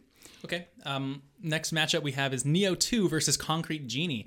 And I'm so glad to say that neither of us went with Neo 2 because Concrete Genie is such a unique and interesting, it's a game that's kind of one on its own. It is an art-focused game, which we get artistic games a lot of the time, but not specifically a game centered around creating art. So like you're kind of like a graffitier, I guess. You're a graffiti artist, and you're kind of, I think it's kind of a whimsical little story. And it's almost kind of like appropriate for children as well, but I think anyone could really like dive in and enjoy it for a few hours. Yeah, I think it seems just like a really cathartic experience, and it's just unique, and I would encourage anyone trying something out of the box, which is very much is Concrete Genie, whereas Neo 2, it's a good game by all accounts, but I think it's another one of those, I think so. I'm glad that we have other Neo, or the first Neo on here to kind of get some representation. To represent that a little bit. But Concrete Genie is just it's one of those games we referenced earlier. We're talking about, getting feedback from players. It's a game that clearly had a very strong vision from the creator, and they just set out and made something unique and different. And it looks like such a charming, it looks like when you're choosing a movie to watch and you choose like a Pixar movie, that's the equivalent of choosing this game to play for your evening. Right, yeah, absolutely. So I'm happy that you picked it too. Okay, next matchup is Final Fantasy VII Remake versus Killzone Shadowfall. This one, what do you think? Well, I went with the Final Fantasy VII Remake. Obviously, it's super big and topical right now, but I like it for what it is, but I also obviously because Final Fantasy is such a huge game, but I also like it for what it did in like recreating the game, because it didn't just update the graphics and, you know, smooth out some of the gameplay and throw it to everyone like, here's this game, enjoy it and be nostalgic over it. It changed a lot of things, and like it changed almost everything. It added in a bunch of like additional story beats that were not in the first game, and I think that's a really cool approach to bringing and revolutionizing an older game. So I think it probably wins just for being Final Fantasy VII in its own right, but then it also has that extra layer to it where it was approached in a really interesting way. That's an interesting thing to say, Kate, and I think we may have our first problem. Really? And I'll tell you why. I'm shocked. I'll tell you why. I would like to start by saying I played, as many people know who listen to the show, our first episode I actually spoke about Final Fantasy VII Remake, and I love this game, and I still love it. It's entrenched in my top 50 games of all time list. I think it's an excellent experience and maybe my game of the year this year so far. Like I've obviously played some Last of Us and everything as well, but it's great. I love it. But here's the thing. The game is not going to be exclusive to PlayStation forever. It's going to come to Xbox within I think it's got a year exclusivity on PlayStation or something. It is a timed exclusive. And it's not a true PlayStation exclusive. Whereas Killzone, I mean, let's be honest, Killzone is not the most popular shooter series in the world. Shadowfall, I think, was a PlayStation 4 launch game back in 2013, and it was well received back then. It's just kind of forgotten about because there hasn't been another installment. And, Guerrilla's moved on since and obviously making Horizon now. So it's not like they're focusing on Killzone at the moment. Yes. But I would like to argue to you that because coupled with the fact that Final Fantasy VII Remake is not exclusive forever, coupled with the fact that if you look at PlayStation's portfolio of games, they don't have an exclusive first-person shooter. And the two they had back in the PS3 era was Killzone and Resistance. And Resistance is long gone, like, haven't heard of that for years. Killzone actually made an appearance here, and I think that shooters are just such a prevalent genre. Like having an exclusive one in your stable of properties is very important, and I think Killzone, it wouldn't be Guerrilla making it going forward just because they've got Horizon going on now. But I think in terms of like PlayStation as a whole, it's actually, I would like to argue Killzone is more important because they could revive it and make a battle royale or like do something with it in the future, and I think it's just one of those exclusive brands that's a different genre than most of Sony's like third-person action games. Right. Yeah, they tend to have like a similar kind of genre. Okay, that's interesting. You know what? You've been benevolent and kind to me. I'll give it to you because you've made a good argument, and also as the person who's played Final Fantasy, for you to still choose Killzone has a lot of weight to it. Like I said, Final Fantasy VII Remake is amazing. And for you to mention how they change story beats, I'll say you have absolutely no idea how much they have until you play it. But it's not exclusive. Like, it's just not. Yeah. And that's the argument to me. Okay. Yeah. All right. There you go. I no longer owe you. There you go. Okay. Let's move along. Killzone Shadowfall is the winner there. Let's move to Tetris Effect versus Until Dawn Rush of Blood. Which is a PSVR spin-off on Until Dawn. It's actually like an arcade shooter, which I didn't actually know until looking this up. But this one to me is like one of the most bland matchups. Not because they're bad games, but I just think that Until Dawn looked really generic. Rush of Blood, I mean, like Until Dawn itself is great. And then Tetris Effect is a good game, but it's not console exclusive anymore to the PlayStation. Like, it's on Xbox. Yeah, it's even on Switch now too, I think. So I just don't see a clear winner here. Yeah, I don't think either of these really like have much to say in terms of like we are branding for PlayStation specifically. So I kind of went more on the side of like their games and not so much their impact. So I picked Tetris Effect. I know that like it's Tetris. Everybody's played Tetris. But it had such a weird reception when it came out. People were giving this game of the year. Well, people love Tetris, People love Tetris, people but will buy that every time. They were like so like raptured by this game and the way that like the sound and the music, and people are saying like this like cured my mental health issues, and people were just so incredibly like enthralled with Tetris Effect, which is amazing for a game that's like one of the like first kind of like gaming experience people would have, and it's such like a classic everybody's played, and like nobody really would think Tetris would ever stand out. So I'm down to go with think it's Tetris with you neat. too. And it's funny because a lot of them we've said like, oh, this game would have won if it had a better matchup. Well, this was the matchup for a game to take advantage of. Yes. And neither of them could do it. But I think Tetris Effect is just a better game in general. So let's go with that. Deal. Next up, we got Ni no Kuni 2 versus Dragon Quest Heroes, which is another Dynasty Warriors style Dragon Quest game, just the first one instead of the second one, and Ni no Kuni. Ni no Kuni 2, I think, didn't get quite as good of reviews as the first one, if I'm not mistaken. Yeah, I don't think it did. It was different. Like they changed quite a bit for the second one. I know one of the big things, I played the first Ni no Kuni and I quite enjoyed it. It was not a flawless game, but overall it was a really nice experience. 2 didn't appeal to me as much. They got rid of the like creature capture familiar system. It had sort of like a light kind of Pokemon style. You get a few different monsters and they like, change as they level up. Yeah. Whereas in 2, they dropped that and focused more on like using your own character you play as opposed to calling in familiars to fight.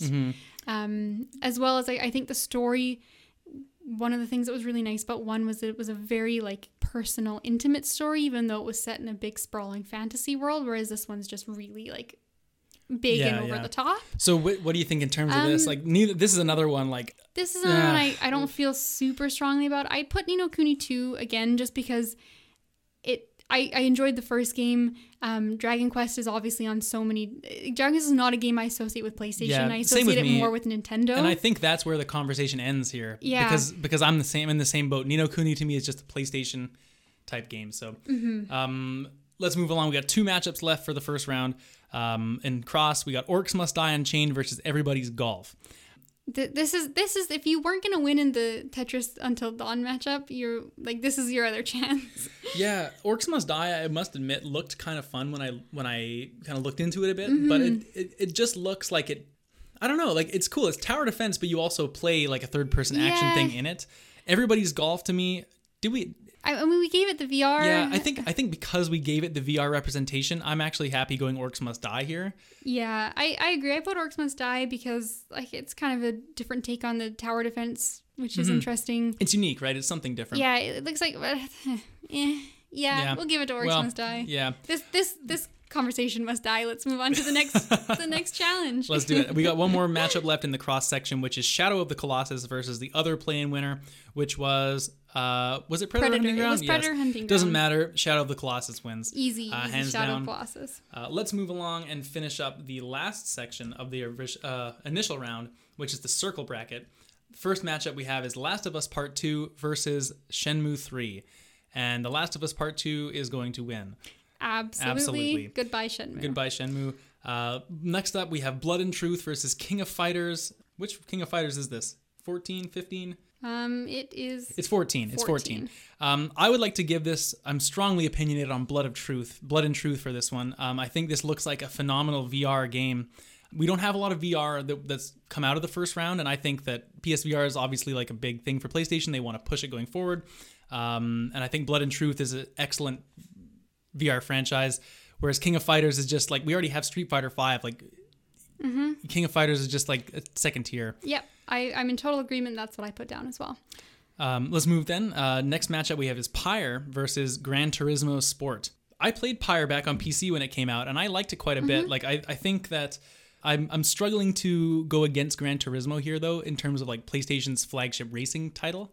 Right. Yeah, I think this is where it gets into the issue of like PlayStation and branding, because I would 100% want to give it to Pyre. Yeah. I think it's just such a weird, wacky, it's like a sports game. It is. But it's also very much like interpersonal, like relationships and like choosing outcomes for your characters and like getting invested in like seeing how these characters' story progresses and choosing you make a lot of options. Tough choices in that game too. It is really cool. And like, I mean, this came from the studio that made like Transistor and Bastion, and they just like, it's such a weird Supergiant spin kills it for every them. time. Like they do a really good job, and they're a great studio. I want to give it to them because Supergiant to me is the epitome of like, we have a creative vision we want to make, and we made this game. I hope you like it. And they just do whatever they want, and it's always so polished and beautiful. But again, I played it on PC. It's not a game I associated with PlayStation. And that's exactly right. And it's another one of those that falls into the camp of, I didn't know it was a PlayStation exclusive on console. Yeah, I would have sworn same. it would have been on Xbox and everything else as well. Same. Whereas Gran Turismo, I think, has that name, like it's Gran Turismo versus Forza, you know, like Xbox, PlayStation. I think it's Gran Turismo, as much as I'm not a racing person, I think is definitely like the one here. I agree. I feel bad putting Pyre out at this stage, but it was not a game I expected to be on this list anyway. So Gran Turismo, yeah. We got MLB The Show 19 next versus Infamous First Light. And this is an interesting one because MLB The Show 19, people really like the show. It was like the PlayStation exclusive baseball franchise, which is no longer going to be exclusive after MLB 19. Like moving forward from 2020, it's actually multi-platform. So as much as MLB The Show was, you know, a well-received sports game, I would be tempted to go with Infamous here just because it's going forward. It doesn't actually mean anything to PlayStation. So how could it be the winner of that criteria? Yeah, I agree. I this one I don't like giving an opinion on because even though like your argument makes sense that it's no longer going to be exclusive, and I don't know anything really about the sports genre of games. It's something that I'm really not connected to at all. I think an argument could have been made for the show to win this. I would have voted for the show, to be honest. I'm not a baseball person, but I just know like the, you know, dialogue around the game. If it was to continue being exclusive, then I would have gone for it. But I think you have to go Infamous here. Okay, yeah, I'm comfortable with that. We've got 2 Infamous now, which is interesting, unexpected actually, but interesting and unexpected. But sometimes the matchups just work out in your favor like that. So yeah. Next up, we got Res Infinite, which is a musical on the rails shooter kind of thing. Versus Matterfall, a game I hadn't heard of, which is another 2D action platformer by Housemarque. These games, I mean, I don't really have much of an opinion on, to be honest with you.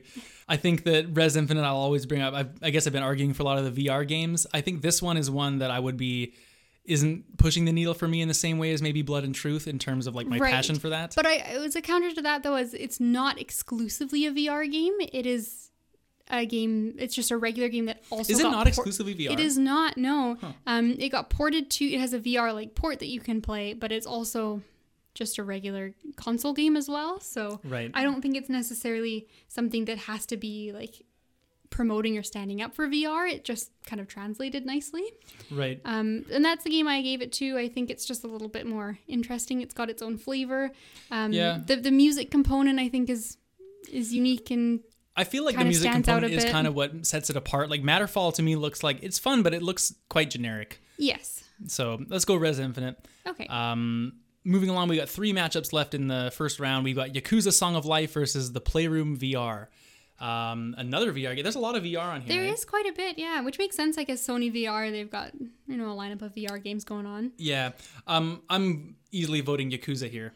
I think Judgment didn't win. Yakuza's good representation for the bracket. I think they're good game. They're great games. I really enjoy them. And the Playroom VR, it's not really in the conversation for, you know, on the same caliber as a lot of these games, unfortunately. Yeah, I think that's where we draw the line. I like Playroom VR. I like what it represents. I like that, you know, it looks like a fun way to integrate and like, you know, test out your VR set, but it's not really a game in the same way that Yakuza is, and I think that wins.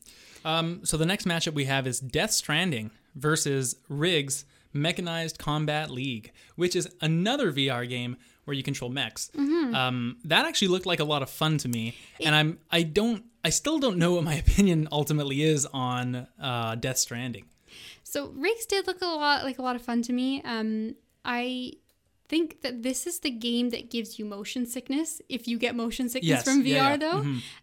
So that's unfortunate. I think I give it to Death Stranding. It's definitely a controversial game, but it is like such a just the Kojima name gives it some kind of clout. Exactly. You know? Like it's just such its own thing. There's nothing else quite like it. And like I think the unfortunate thing that this game had that gave it such controversial reviews is people didn't know what to expect from it.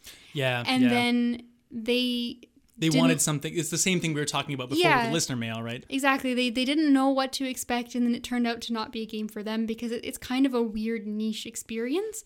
But then there's other people that just, it was their life for like 2 months or whatever. And I think like just the amount of like press and information that swirled around Death Stranding alone puts it above I would agree with Riggs, that. which how many of you guys like raise Yeah, your who's hand? played Riggs, Have right? you heard Yeah. of Riggs? That's true. I don't have any argument against that. So we will go with that. And to finish off the first round of the bracket, we have the acclaimed Astrobot Rescue Mission versus Farpoint, the other play-in winner. Neither of us have played Astrobot or Farpoint, but I think it's quite clear that Astrobot is the winner here for sure. I think so. Astrobot is almost like a mascot at this point. Yeah, it's coming that So- way, right? So let's go with that. And with that, we concluded the first round of the bracket. That was a lot of work.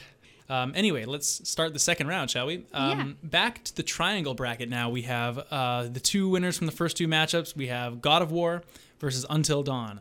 And I love Until Dawn, man, but God of War is like, it's a high SS plus mega tier game, and I think it has to win. I agree. I think this is one of those unfortunate matchups. Until Dawn, in a perfect world, would maybe make it through a couple rounds before being eliminated, but God of War is just such a behemoth to come up against. Yeah, it's got to be God of War, right? It's got to be God of War. But we love you Until Dawn. It was a fun time with you, and best of luck next bracket. Next up, we have a matchup between Everybody's Golf VR and Ratchet & Clank. I would like to pose Ratchet & Clank as the winner here. Everybody's Golf, I think, you know what? Good party game, like the VR stuff, but Ratchet & Clank, again, it's just like that PlayStation brand recognition. And I love Ratchet & Clank. I think so too. And even with Ratchet & Clank being announced as one of the big PS5 games that's going to be coming out, I think you can't really... I think it's hard to make an argument for a VR golf game up against something like Ratchet & Clank. I think Everybody's Golf VR should be happy to have won a round, honestly. So exactly, and I'm glad to have learned about it, but no shame in that. No shame. Next up, we have Kate's favorites, Sakura Wars versus Ghost of Tsushima. Oh, this is a tough one for you, I bet. Well, I will surprise no one by saying that I think, Sakura Wars had its fun, and I'm glad I got to slide it through a round. I've got to go with Ghost of Tsushima. Yeah, there's no doubt about that for sure. Ghost of Tsushima right now is looking at a heavy contender for my game of the year. Yeah. And I think it's such a refreshing, different thing. And I think it's the perfect send-off as like the last big exclusive for PS4. Well, so totally, yeah. And realistically, come on, Sakura Wars, Ghost of Tsushima wins. Yeah. We got an interesting matchup here for the next round. We got The Last Guardian versus Dreams. You were, I think, maybe a bit more on The Last Guardian than I was before, but I think it has to be Dreams here, and I think you would agree too. Absolutely, I'm more than happy to concede the Guardian. I think Dreams is just such a phenomenal platform, and I don't know if it really counts as a game. It's such a unique thing. I think Dreams is just the thing about Dreams is just has so much potential and untapped and I creativeness. think it's such an amazing place for people to work out their creativity and to get their hands dirty with just like there's such a variety. It's got to be Dreams. It's got to be Dreams. Last Guardian though made it further than I thought. Yeah. One round, I guess. It's not super far. Oh, it did so much better than I thought. Like either you really, really underestimated that game, or. Let's go along here, Kate. That's the triangle bracket actually already finished. That was fast. Bracket. That was fast. Yeah. Speeds up when half the games are eliminated, I guess, just like Fall Guys. Next up, we're starting the square bracket now. We have Uncharted 4 versus Fire Pro Wrestling World. And again, this is another one of those like gargantuan matchups for Fire Pro. There's no way it's taken out Uncharted 4. That's right. You might be able to win as the underdog in the ring, but not this time. But not in the bracket. Not in the bracket. We have a back-to-back, actually. We have another Uncharted game, Uncharted Lost Legacy versus Marvel's Spider-Man. And this is probably the closest matchup we have in the second round so far. I mean, I guess we're only a little bit into it, but I think it has to be Spider-Man here, you know? Yeah, I think this would have been a lot more interesting if it was a full Uncharted game up against Spider-Man versus kind of like, it's not a DLC, but it's a smaller experience. I mean, like I said before when we were talking about it, a lot of people say Lost Legacy is their favorite Uncharted, but it's not a mainline game. Like as far as the general video game fan, you're gonna know the mainline games. Like Spider-Man is such an iconic character, even outside of PlayStation. I think there's really no debate at the end of the day that it's got to be Spider-Man. I think I'll give it to Spider-Man. So let's go with that. We will move along next to, this should be interesting, Neo versus Street Fighter V. Now, this is where I think I'm going to have to employ my ability to disassociate myself for which game I would like to win. Yeah, and we're trying to be unbiased, right? Exactly. And obviously it's impossible for your bias not to play into it. Part of the criteria, 50% of the criteria here is which game we think is the best. And it's impossible to think about that without being biased, right? Right. That's going to play into it. But we're doing our best to kind of do this objectively as well. And for that reason, I'm going to give it to Street Fighter for much of the same argument I gave for it in the previous round. I think having that pro scene is so huge. Totally. And while I think Neo is a phenomenal game, and I'm glad I was able to squeak it through a round, it just doesn't have as much going for itself as being a unique having the premier experience. Fighting game exclusive to your console. It's too powerful for Neo, I think. Yeah, I think so. Neo himself is quite powerful. But he is not this powerful. Not as powerful as Ryu and Ken. He cannot be Ryu and Ken. No one. Well, definitely not 2-on-1. Come on, don't be ridiculous.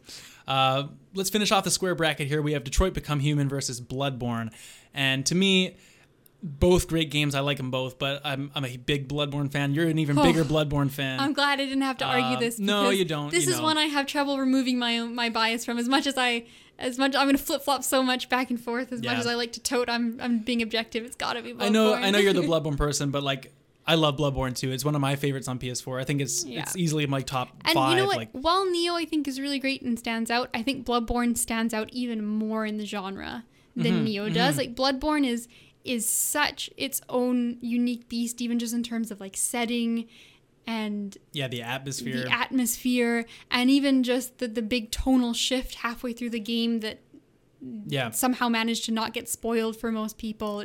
It's just an absolute masterpiece. Yeah, it's got to be. It's Bloodborne. Let's move along then. We're going to the cross bracket next. I keep trying to say X, but I got it right every time, I think. I hope. I think so. We've got a big matchup here, Persona 5 versus Infamous Second Son. This is one of those that got to remove our bias. Again, we're both, as everyone knows, big Persona fans. I still think Persona wins this matchup. I agree. I think Persona wins just outright as a game, but I think it also wins in terms of influence. Like the Persona franchise is so massive, but 5 was really the one that brought it to a larger audience. I mean, 4 Golden was really loved, but I think the Vita was just such a niche platform that Persona 5 really was that one. Yeah, exactly. And Infamous is, I don't think at this point as important to as big of a property as Persona. Exactly. I think there might be, I mean, like you said, Sucker Punch has moved on. There might be another Infamous game coming out for PlayStation. In the future, it's a good enough franchise. I'm sure they'll get back to it at some point. Exactly. It might come out, but I don't think it's going to be anywhere near as big as when they drop Persona 6. No, I mean, Persona 5 is, they just got the Royal, like everyone, it's obviously sold well enough to get a game like that. So let's give it to Persona. And move along here. We got Concrete Genie versus Killzone Shadowfall, and what might be one of the quote-unquote weakest brackets going here. I am tempted to stick with my pick of Killzone and stick to that. I think Concrete Genie is, like I said, it's a great art piece. It's unique. It's out of the box.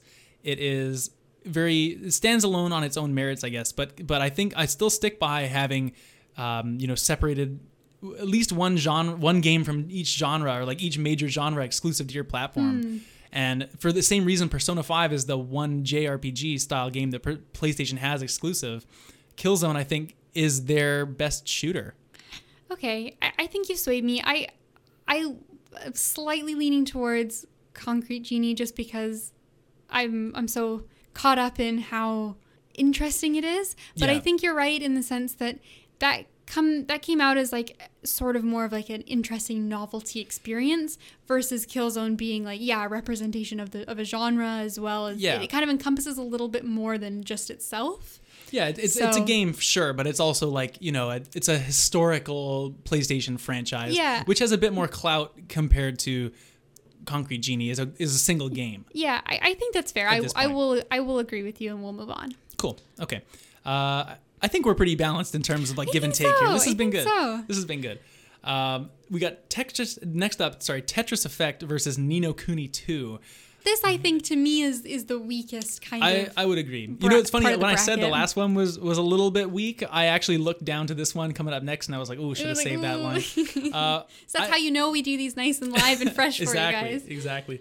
This one, yeah, it's pretty underwhelming. I'm personally, I feel like Tetris Effect is probably a better game in terms of like what that audience is looking for. Like, I feel like the Tetris crowd is more pleased with Tetris Effect than like the RPG crowd is pleased with Ni no Kuni 2. Right. But at the same time, I feel like Ni no Kuni is almost has to be the winner here just because Tetris is on Xbox. Yeah. And it's not exclusive anymore. I wish that this was the first Ni no Kuni because I'd feel better about awarding that. Yeah. But I agree, and I think there's just a lot going on. Like, the presentation of Ni no Kuni 2 is just as good as 1. It's still got the Studio Ghibli art. It's still got the amazing orchestral score. And I think it has a little bit more to offer than Tetris Effect, which, like you said, is on so many other platforms. Yeah. And I just can't bring. I mean, it's going into like the third round. I think every game moving forward here has to be like pretty much if it's not PlayStation exclusive, it can only be on like PC. It can't be on Xbox. Like, you can't push that forward any further. I don't think. I agree. I think we'll give it to Ni no Kuni 2. Yeah. And to round out the cross bracket, we have the Orcs Must Die versus Shadow of Colossus. In what is probably one of the easier choices here, Shadow of Colossus is just you want to talk about, artistic games like Concrete Genie. Shadow of Colossus is in its own right extremely artistic and like beloved, and I don't think there's really an argument for Orcs Must Die. Yeah, as cool and innovative as that game kind of is in its own right. Yeah, I think that one kind of got a little lucky, and the luck runs out. Your luck runs out at some point. All right, let's finish up round 2 with a circle bracket, starting at the top with Last of Us Part 2 versus Blood and Truth. There's an argument to be made that The Last of Us 2 is a little bit more like some people really didn't like it compared to the first one with the story and whatnot. And I could hear that argument. I don't know. Like, you've not played it, so I don't think you would really have that opinion of it anyway. Blood and Truth, I think it's probably, along with Astrobot, one of the best PlayStation VR experiences. I don't think it holds a candle to what is maybe the best technical achievement on PlayStation. Yes, I think so. And while Last of Us 2 is controversial, it's controversial for reasons that just show how big of a game it is, right? Like, you don't generate that much discussion if it's something that doesn't matter much, right? Exactly. Like, this game matters so much to so many different people, and I think I want to promote it because I see so much value in the game, but also it took some really big risks. It has some very controversial issues in it from what I've been reading without trying to spoil too much. And I love that it's so story driven and so focused. Yeah. Like, I know what you mean. Let's move along. We've got Gran Turismo Sport versus Infamous First Light. And this is tough. I wish I had more of an opinion on Gran Turismo aside from like just knowing it as that PlayStation racing game, because that's what it is. I think that's the problem with just racing games in general, right? Like, they're so niche. You're either a racing game fan or you're not. Like, there's some crossover with like more arcadey ones where casual like a people will Burnout hop style in. game or something. Yeah, exactly. Like, everyone's played some Mario Kart in their life and whatever, but you're either into Gran Turismo or you're not interested in it. Right. But I mean, that's our personal, like, we're setting bias aside, like you said. Yes, so exactly. We got to look at it from that way. So, like, I guess it comes down to like which franchise maybe do we think is more popular or more important. I want to give it to Gran Turismo for the same argument you made for Killzone, for being like the representation of that genre. It's PlayStation's big exclusive racing game, and it even has a direct competitor on Xbox, which I don't necessarily want to, like, it has to be a war between the two. No, it's not. But it is a direct comparison to another exclusive franchise that does get brought up. Yeah, and I mean, also just to say, like, Sucker Punch is already, I mean, Ghost of Tsushima, I think, has surpassed any of the Infamous games in terms of, like, its reception and whatnot. So, for the most part, at least, maybe I'm speaking a bit out of turn, but I think that kind of supersedes Infamous in a different way as well. Right. They've still got representation here in the bracket. Yeah. We can feel a little bit, we can give them at least a pat on the back and say, well... Yeah, you're still in there. You still got a horse in the race. So, let's give it to Gran Turismo Sport and move along to a matchup between Res Infinite and Yakuza 6 Song of Life. Again, I like Yakuza. I think it's a good series. I don't think it does any one thing particularly perfectly, but it's got an amazing sense of humor. I always appreciate like the writing and the ridiculous juxtaposition between like stupid humor and like ridiculous antics versus like the brutal violence of Yakuza gangs and like, you know, drugs and guns and all that kind of stuff. So I really like Yakuza.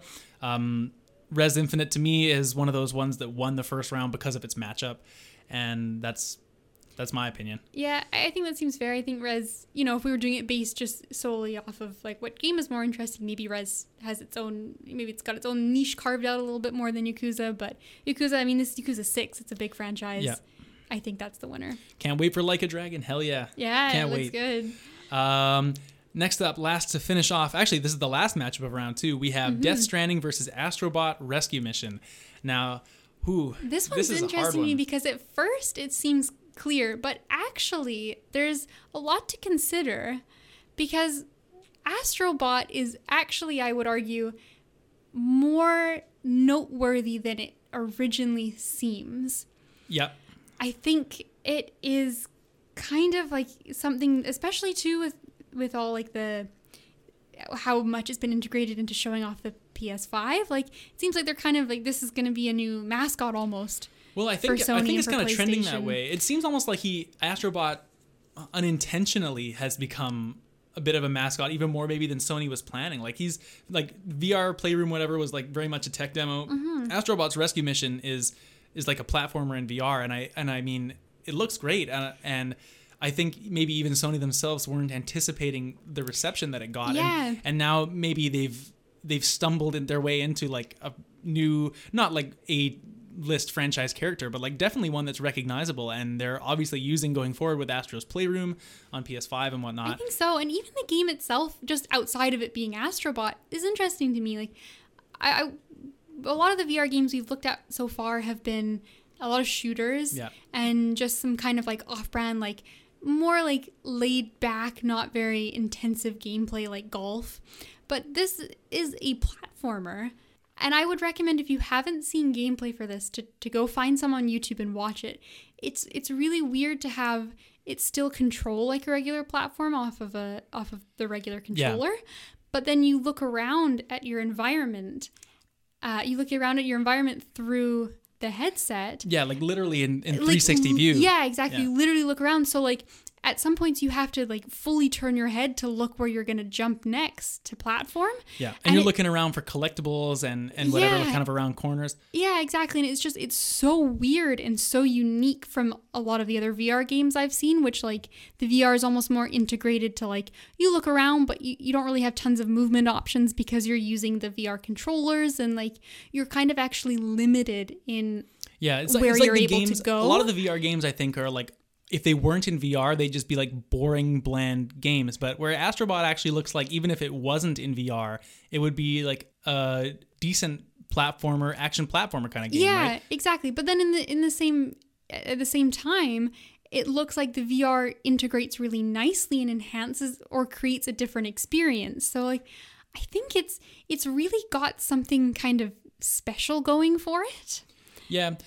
But then Death Stranding is such a strong pick in its own right. Yeah, I would probably be of the mind where I would argue for Astrobot myself. Okay, I'll tell you why. It's just because Astrobot to me is a game where it's never going to go anywhere but PlayStation, and we know that for sure. And it's, like you said, it's becoming almost a mascot for the system, even if it's not got like the best, most expansive games. Like I think people, especially because of like the PlayStation showcases and everything, like they're seeing that character in like the prime time of PlayStation, right?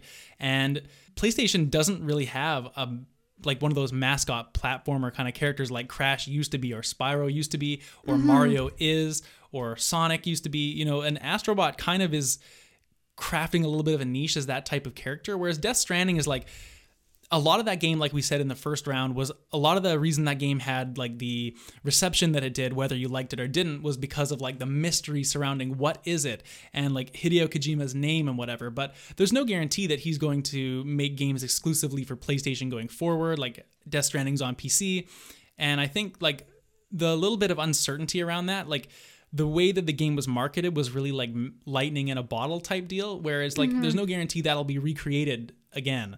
Whereas Astrobot, I think, is maybe a bit safer of like a property, but I think all in all, like it may end up being a better PlayStation brand. Right. Yeah, I like this matchup a lot because at face value, immediate gut reaction is it seems like Death Stranding is a clear victor.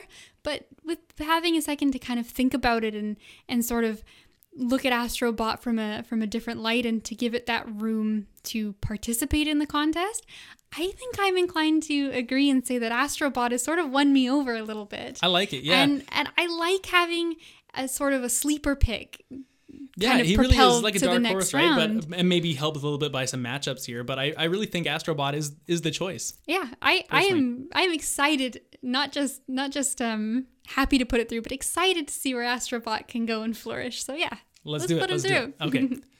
All right, so we are down to the top 4 games left in each bracket. This is getting tough now, I think. There's not too many like duds left, if any, really. So, geez, this is going to be tough. All right, we got Ratchet & Clank versus God of War for the first of 2 matchups in the Triangle Zone.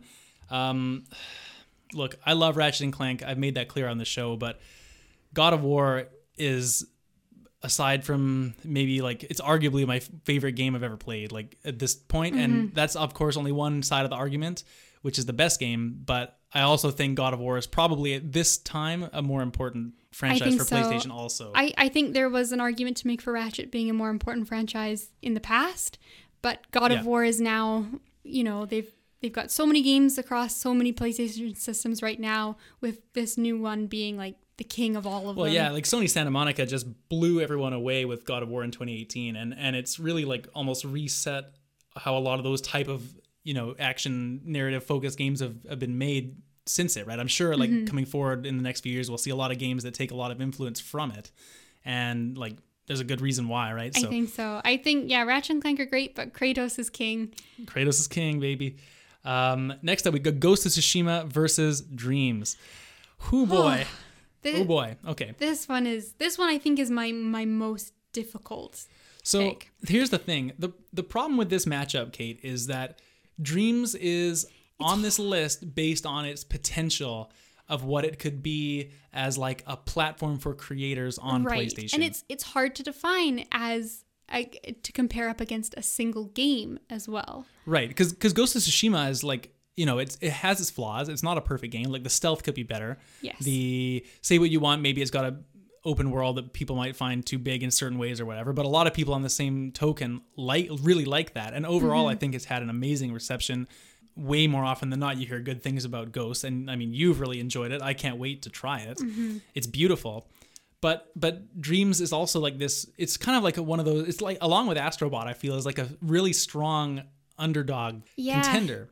And I think my biggest struggle I have with Dreams in this is just the context of, the competition, what it's coming up against. Like, it's coming up against a lot. I feel like it doesn't fit as nicely into the category as everything else does, because it's more of a platform and a tool than a game itself. And so I think because of that, I have a difficult time kind of quantifying how it compares to games. Yeah, and at the end of the day, like Dreams is probably the most powerful like game creation tool that we've seen, like outside of maybe some intense PC suites that we have no idea exist, that modders use, just not for us, right? But I think like at this stage of the bracket, Dreams has really proven itself to obviously have a lot of potential. But I would argue for Ghost simply because I'm so relieved right now. Yeah, I think it's just because when you get this far, you're talking about like what's the best game on PlayStation, like what's the most important for them. Like, it's not games that other people are making using their creation tools. It's the games they're making for us. Yeah. And I think that's what Ghost is, obviously, over Dreams. Right. I really like that argument, and I'm glad that you have that opinion, because it's hard for me to. I obviously biasly want to see Ghost do well. But I agree. I think I'm really glad Dreams is here, and it's something that we're able to talk about. But I would feel a little bit disingenuous about Dreams winning it, because I feel like it's sort of snuck in the contest as something that's like we need to mention and is worth bringing up, but doesn't really 100% fully fit the criteria. Yeah. Like, I feel like, you know, it's the guy who's like smurfing on another account, and he's like obviously like he doesn't really belong in the criteria, but he's made some loophole to fit in. And like, I mean, the thing is with Dreams, like I said, it's got a lot of potential, and depending what they do with it going forward, like how they utilize that, it could be like extremely important for them. But that's all. This too hypothetical for this exact kind of bracket. Okay. I think. Well, So, we'll give it to give it Ghost to of Ghost. Tsushima then. And we will move along to the square bracket where we have the first matchup between Uncharted 4 and Marvel's Spider-Man. Another juggernaut matchup. Yeah, this is a tough. This is tough one too. And what are your thoughts? I think I'm leaning towards Uncharted 4, and I think part of that I think what it comes down to is as far as they are in terms of them just being their own games, it's going to come down to a preference. They're both phenomenal games. They're both incredibly polished, like masterclass at the genre and what they set out to do. And I think it's going to come down, what kind of game do you prefer? I think I'm going to slightly go towards Uncharted just because it's the fourth game in a long legacy of a very strong PlayStation franchise. Whereas Spider-Man, I think it's on its way to becoming that, but it is the first game in its kind of rebooted series. I know we've had a lot of Spider-Man games in the past, but this is the exclusive. Like this is different than those other ones. Exactly. This is Insomniac, you know. This is their first step, and it's amazing, and we've got another one coming for PlayStation 5, and I think it's great, but I think Uncharted is a more recognizable franchise at this point. I am going to contest you on this one. And interesting. I think Uncharted in a lot of ways, like I like Uncharted, right? I definitely fall into the camp where I think The Last of Us is Naughty Dog's superior franchise compared to Uncharted. I think Uncharted is a little bit overhyped in general, to be honest. And I've played all, except from Lost Legacy, I've played all 4 mainline games, and they're really good, but I don't even think Uncharted 4 is my favorite Uncharted game, to be honest. I think actually 2 is the best one. Yeah. And Uncharted 4, it was a really, really great wrap up to like that, what do you call it? 4-game trilogy. I don't know. Quadrilogy. I don't know. Is that a thing? Whatever it is. And I think it was a really good wrap up to that story, and how it ended was really nice, and it put a nice bow on that. But I think if we're talking about which game is the best, like I've played both of these, enjoyed them a lot, but Spider-Man has maybe the greatest movement in a game that I've felt. Like the way you just traverse that city, and the fluid movements and the flips and the swinging. It really feels like you're Spider-Man. It does, man. It is great. And I think not only is it a better game than Uncharted 4, maybe that's just my personal taste, but also the story is just as good as Uncharted, maybe better, depending like if you like the comic book style story kind of beats, you know. And not just that, but also Spider-Man, I think, is more important to PlayStation going forward. Like The Last of Us is really Naughty Dog's focus at this point, I would imagine. And where does that leave Uncharted? Are we going to see another Uncharted for this generation, or are they taking it off? Are they just going to get, you know, a new franchise for Naughty Dog? Or are they going to do some Uncharted spin-offs? Well, we don't know. But what we do know is that they've got Spider-Man Miles Morales coming up because of the success of this game, and they're working on the sequel as well. Spider-Man, like the full-blown Spider-Man sequel. And I think Spider-Man was also like the best-selling, it's not a new IP because it's Spider-Man, but it was one of the best-selling games on PlayStation 4. I know Uncharted was as well, but Spider-Man to me is a similar argument also to Street Fighter V in terms of like, hey, look at how good PlayStation is for having the top fighting game exclusive to their console. Well, guess what? PlayStation also has the #1 most popular Marvel superhero exclusive to their console. Okay. That's huge. And I don't think that Uncharted 4 has that same kind of clout. Okay, that's fair. And you know what? I'm still not 100% convinced, but I think I will say something that will further convince me that Spider-Man will do it. And I think it's to expand our view further and just think of how big Marvel is in general right now, like with all the like Endgame and like all the massive movies, and it just being such a huge thing. The Marvel's Avengers coming out later this year. Yeah, exactly. Like Marvel right now is so hot, and it has been for a long time too. Like it's not like it's some like novelty thing that's just gonna die off. Like Marvel's been just absolutely destroying for such a long time now, and to have arguably one of their biggest characters have their games exclusive on PlayStation, and to be done at a really high quality, not just like we're making a movie spin-off game, is really big.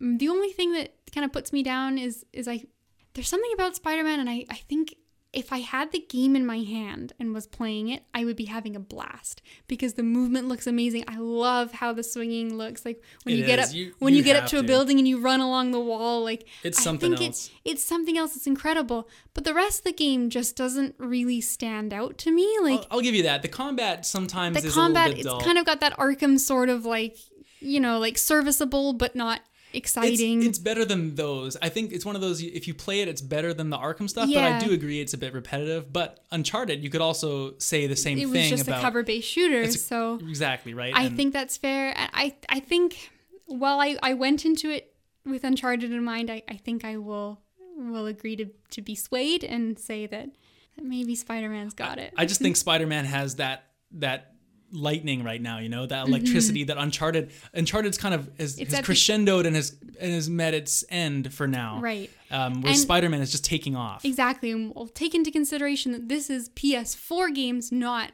franchises in general. So sure, Spider-Man's the one. There we go. Let's move along. We got Street Fighter V versus Bloodborne. Two games that can be argued very strongly for in their own right. I mean, we've already argued for both of them here. I think we've talked a lot about Street Fighter V kind of on this podcast here, like going forward, because it had to fight a little bit more than Bloodborne, I think, to get here. So let's talk about Bloodborne for a second and how, first of all, it's so cool that PlayStation has, like, Dark Souls is such a successful franchise, and people like really, it's really like in that whole like zeitgeist of video games the last maybe 3, 4, 5 years as far as like difficulty and all those kind of arguments. But the fact that it spawned its own genre, exactly right, like, and Sony has an exclusive game from the same creators on their console. That's impressive. Exactly. Like I have to give it for Bloodborne. There are so many people I've read online who have bought a PlayStation 4 specifically to play Bloodborne, and I think that alone is such a strong argument that it's such a captivating game, and it sold the console in a lot of ways too, right? Like this game came out in 2015. It's an older game in terms of like a lot of these other ones we're looking at, and I think it's still just as strong as a combatant. It hasn't aged much or been dated aside from the horrific load times, which we won't get into. It does have some shit load times. But I think as much as I praise Street Fighter V, I'm going to try to throw it under the bus a little bit now. It is on other consoles, or like it's on PC. It's on PC. It's not, it's doing a lot in terms of the pro scene, but it's not exclusive to PlayStation. And I think more people bought their console with Bloodborne in mind than they did with Street Fighter. I completely agree with you. And I think that Street Fighter made it further than I thought it was going to go on this list personally. And, being exclusive to PlayStation is, like we said, very impressive. But at the end of the day, just because PlayStation has the money to pay for that, it's not maybe you could argue as important as like the game itself. And like Bloodborne is so intrinsically like a PlayStation associated game, where Street Fighter, like, I think a lot of people would be like, oh, I don't get that on Xbox, what the hell, like, they wouldn't associate it the same way. And so for that reason, I think I'm in agreement about Bloodborne with you, and especially since I also like really love Bloodborne as well. It is near and dear to both of our hearts. It is. So let's move along to the cross section. We've got halfway through the third round here. We've got Persona 5 versus Killzone, and I've been the Killzone apologist here for this entire show so far, and my argument is about to die right here. Oh, you're gonna stab Killzone right in the back? Because here's the thing, Kate. I've been saying, like, well, you need the exclusive shooter. Yeah. I'm telling you right now, there's 2 RPGs left on this list, Persona 5 and Ni no Kuni. And Ni no Kuni is not going to beat Shadow of Colossus in the next matchup. So, I mean, Persona 5 is my favorite game of all time, like, personally. And that is also, like, an amazing RPG for everyone that's a fan of that genre. And Persona 5 is a much better RPG than Killzone is a shooter.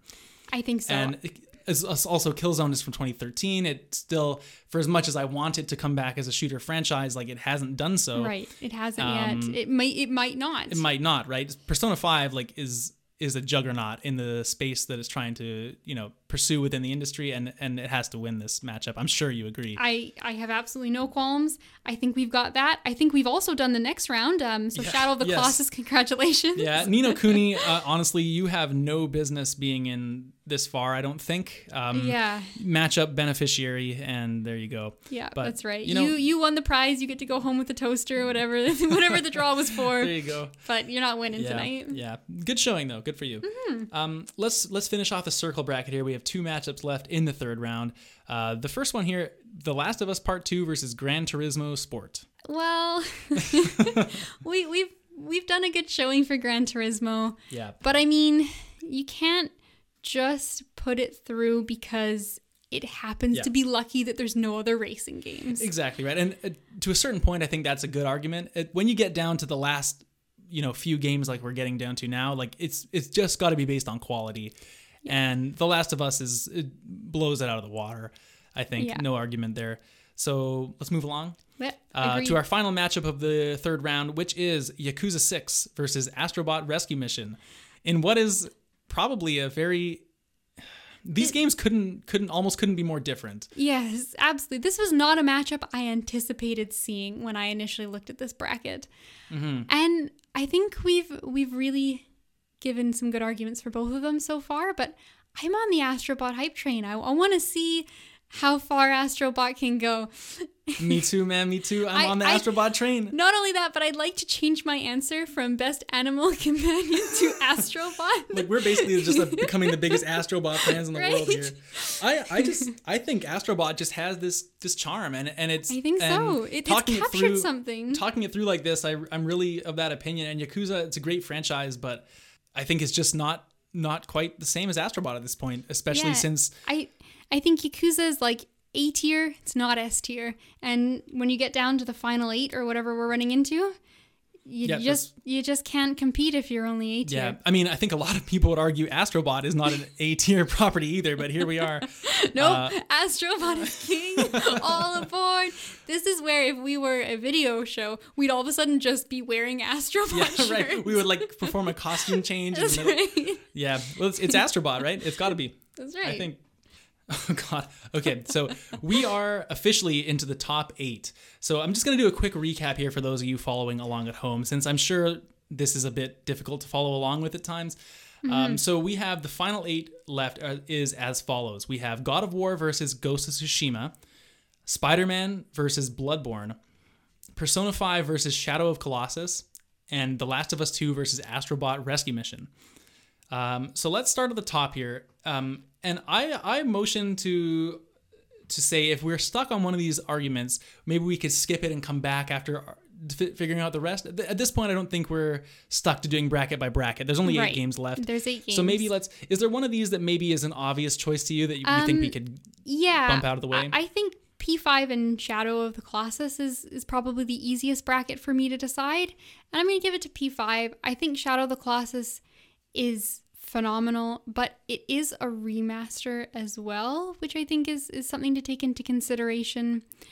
And I think that, while it wasn't hindering it before, it gets thought about now, whereas Persona 5 is this big crowning new game. And you could also make an argument too that Persona 5 isn't even the best version of Persona. Like technically Persona 5 Royal could be replacing it on here on this list. Yeah. It's not, but that's an argument to make for that in the same way that Shadow of Colossus is a remake. Right. So I love Shadow of Colossus. I think it was a very enjoyable game. I think there's an argument to be made that it is a bit overrated, I think. Not that it's bad, but in the terms of it's a bit of a cult classic. It's one of those games where it's like, it's almost like you can't say anything bad about it because people will just get on your case whether they've even played it or not. It's just one of those like untouchable, like held on a pedestal franchises, and for a good reason. It's a great game, but at some point I think you have to. It is a PlayStation 2 game. Like it is. It's not that it's dated, but it's. I think it's had its time in the light. Yes, and I think there's some modern conveniences that aren't in the game that maybe would have been had it come out at the same time as P5, but unfortunately it just didn't. Maybe so. And I mean, like I said, it's a quality game, and I don't think that, you can't go wrong with these two options. I think we're trying not to be biased, like we said. But I legitimately think Persona 5 is just a masterpiece I think so. in Okay. RPGs. So Good. let's go with Persona 5 I'm glad on we've that. got that. I would like to motion that we our ticket has expired on the Astrobot hype train also. We just boarded. We just boarded it. We rode it for a Yeah. while here, and as much as I want Astrobot to succeed, I think PlayStation, if it's got a flaw, they've got a flaw as a company. It's that a lot of their games are heavily rooted in story, and they're not like, you look at Nintendo and they've got all these lighthearted games, and even Xbox has like Bound and Sea of Thieves and these more brighter colored, a little bit more lighthearted for everyone type of experiences. And Astrobot so much is that among the rest of these games that are the majority like, rated M for mature. And I think Astrobot fits that niche really nicely. It can be like that fun family platformer, but at the same time, I think Naughty Dog is Sony's arguably premier studio, and The Last of Us Part 2 is like a technical achievement. It looks amazing. The AI is smart. The story is a continuation of one of the best stories in gaming. Like, I just don't see how Astrobot can match up with that. I think that's fair. I think a lot of what makes Astrobot interesting and innovative that it's a VR game, because obviously if it was not, we wouldn't be giving it as much consideration if it was just a platformer. But as well, I think VR still has a long way to go. I think it's not something that, the average gamer is going to be experiencing. It's still kind of hasn't broken out of that novelty barrier yet, where it's becoming like a normal household thing to have, and it still has a lot of growth. So maybe Astrobot Rescue Mission 6 is going to be the best game ever made. You never know. But Challenging Mario Odyssey. But I agree that I think Last of Us 2 it can't compete. Okay, so we're in agreement there. We're in agreement there. So we've got the one half of the bracket is done here. Now we've got God of War versus Ghost of Tsushima and Spider-Man versus Bloodborne. Now, I know what's easier for me. I don't know what's going to be easier for you. Okay, well, let's see here. For me, let's just do this one at the top here. Okay. God of War versus Ghost of Tsushima. This one. Now, I've not played Ghosts. But I played to completion God of War.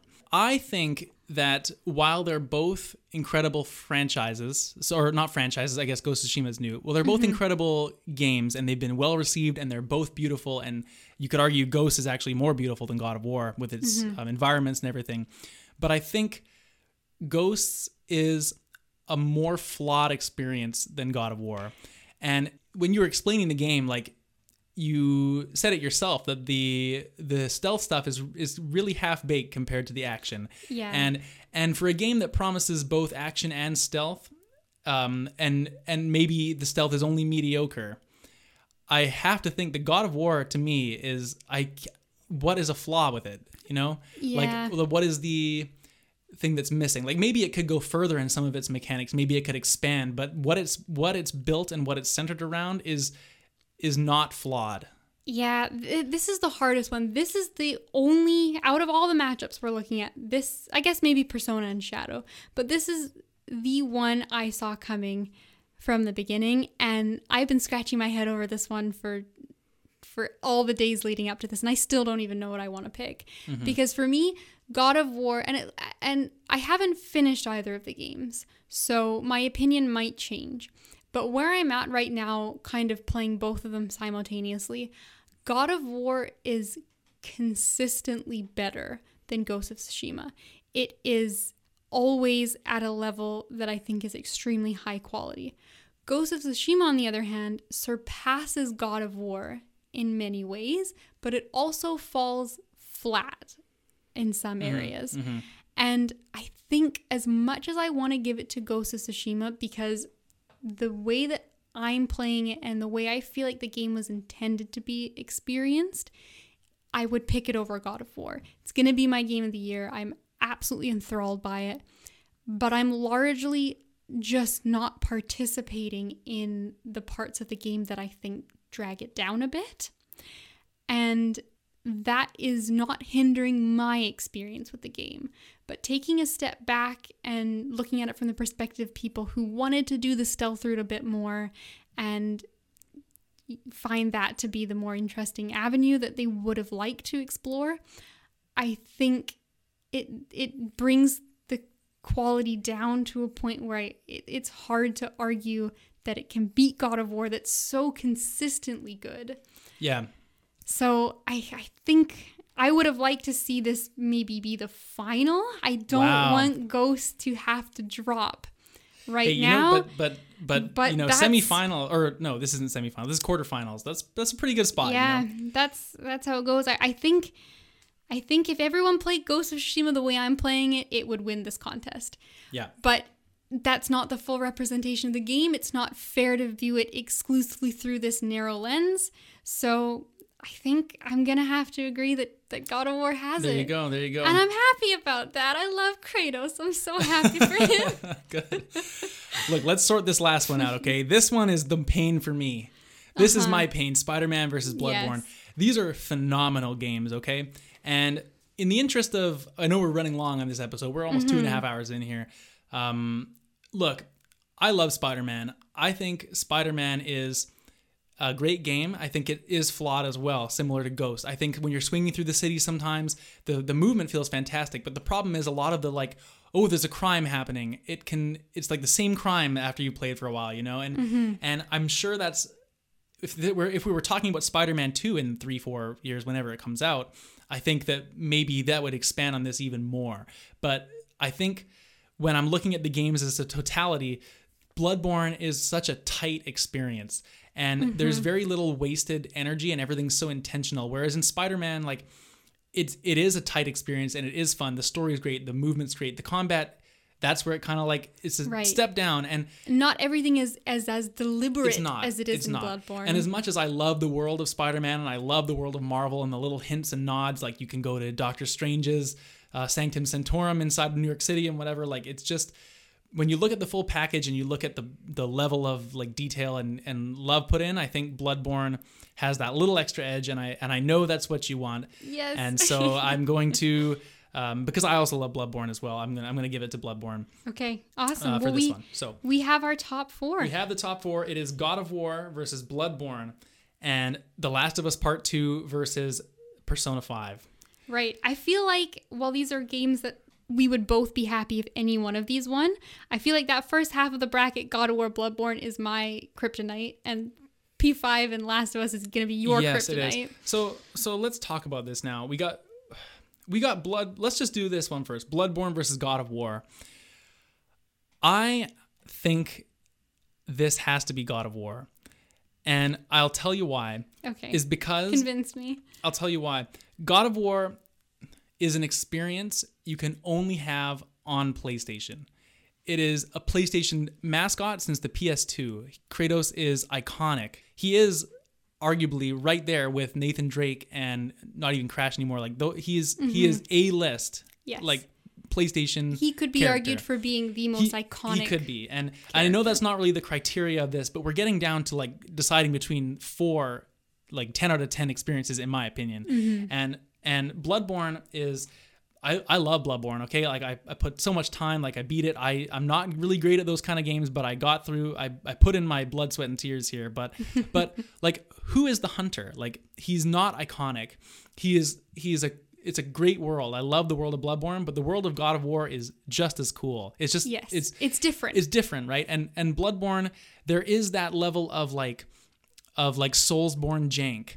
And there is, and to be frank with it, Bloodborne is a great game.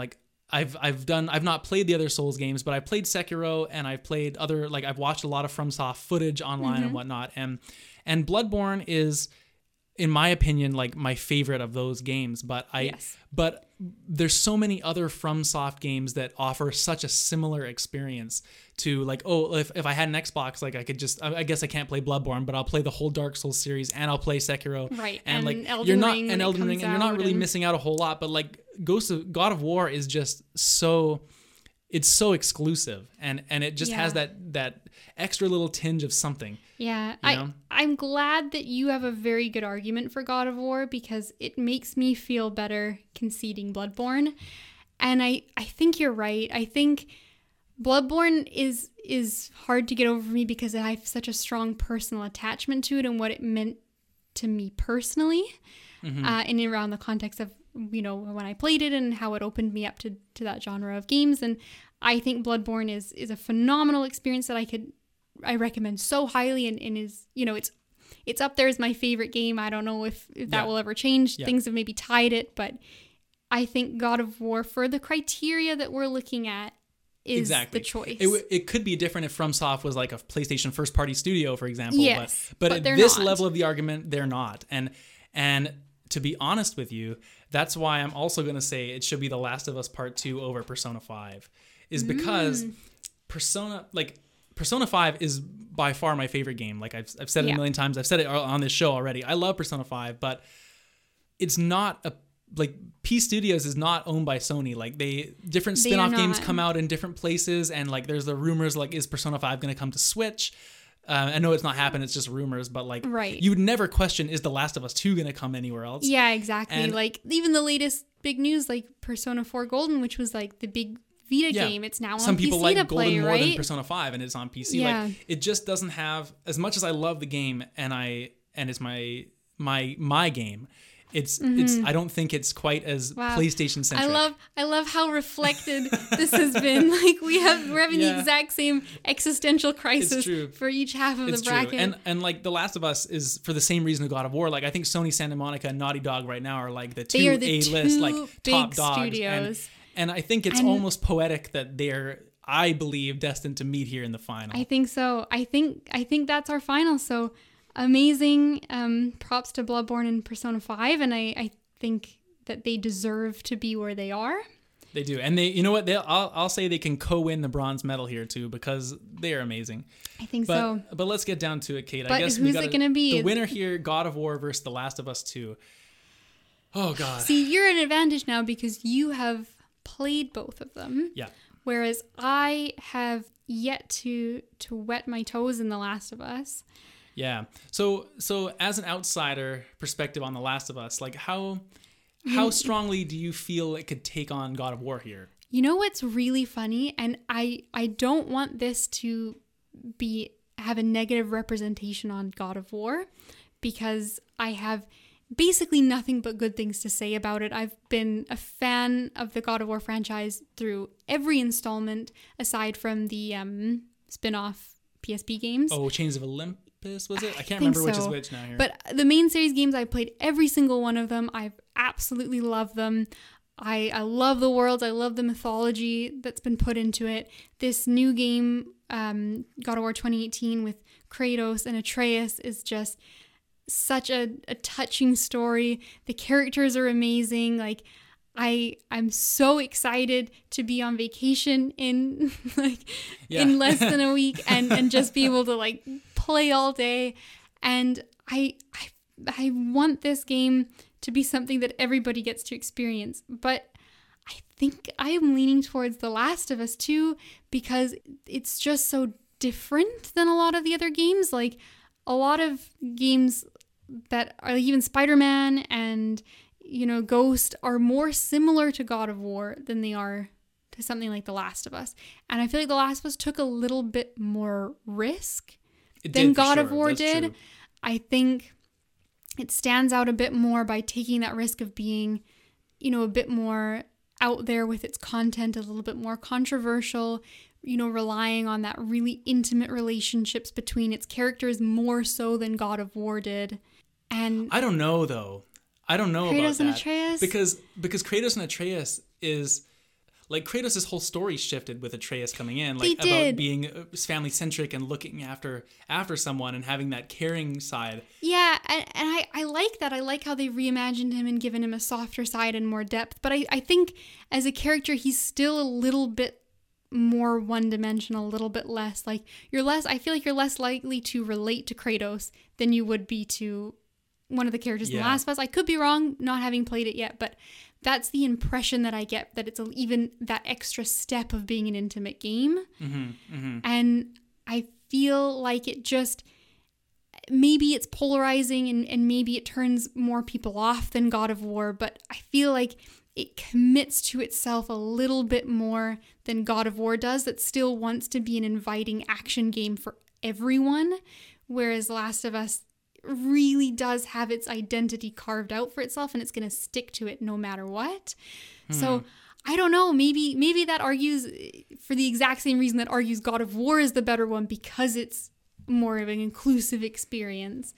But like The Last of Us just stands out as like, here's what our potential is. We can make these games that are bigger than just being a game. Right. And it's an experience that will last like with you forever. Yeah. I don't know. It's so hard. I still do not have my mind made up. I think... See, it's a little tough too, because God of War is 2 years out now. Like, we've had a lot of time to marinate and know what that game is, and The Last of Us, like, we only just finished. Like, I only just finished it last month or whenever it finished. So, and you're right, it is a lot more decisive. It takes a lot more risk. I'm just trying to envision a world like, okay, our criteria is what's the best game and what's the most important to Sony. You could argue which is the best depending which kind of gameplay you prefer, which kind of world you like more. Like, are you a third-person action combat kind of person, or you want more of like the cover shooter stealth, kind of sneaking around, a little bit more horror element? I think they're a wash in terms of story, to be honest with you. I think The Last of Us is just a lot more grounded. Like Kratos' story is more fantasy. Yes. You know, where Last of Us could be hypothetically like a real world scenario. Right. The only argument I can think to differentiate them in my head is I'm just trying to envision like what is the reception for the next game in both of these franchises, because I don't think that you could make a convincing argument either way which is better in terms of like which is the best game. Yeah.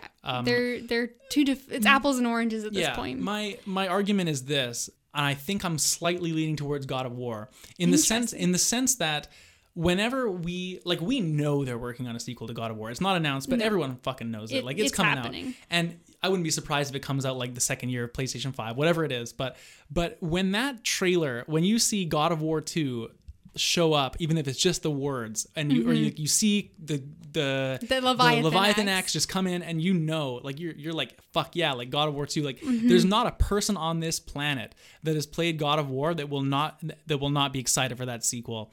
And I think that's the only differentiation, is because The Last of Us Part 2 had enough detractors to where I feel like there's going to be a little bit of turbulence coming in for Part 3 or whenever they announce like the next game in that series. And I think that the game that pleases the most PlayStation fans has to be the one that wins. Yeah. And to me, like where are the bad reviews for God of War? They don't exist. Whereas for The Last of Us 2, I know a lot of it's like review bombing and people being like dipshits on the internet and whatever. But I can see an argument where The Last of Us 2 maybe is 5 hours too long. I can see where like there's a couple story beats where even I love the game, but I'm like, well, I don't know if that motivation completely makes sense. Right. And maybe that's just nitpicking, of course. But at this point, that's what we're doing. And I just think like when you're talking about what's more important to PlayStation at this time, I feel like the argument is not which of these games is better. It's which franchise will make the biggest splash with their next game. This is a spicy choice. And I agree with everything you said. I think what it comes down to is how you interpret the idea of it being important.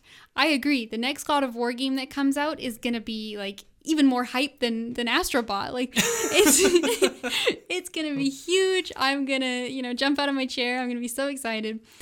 And it is bigger. And I think the God of War franchise, if we're looking at it as a franchise, beats the Last of Us franchise for sure. I think it just depends. See, as a franchise, I would say The Last of Us is better because I think that some of the early God of War games were really good, but they weren't amazing, That's fair. They weren't Game of the Year games.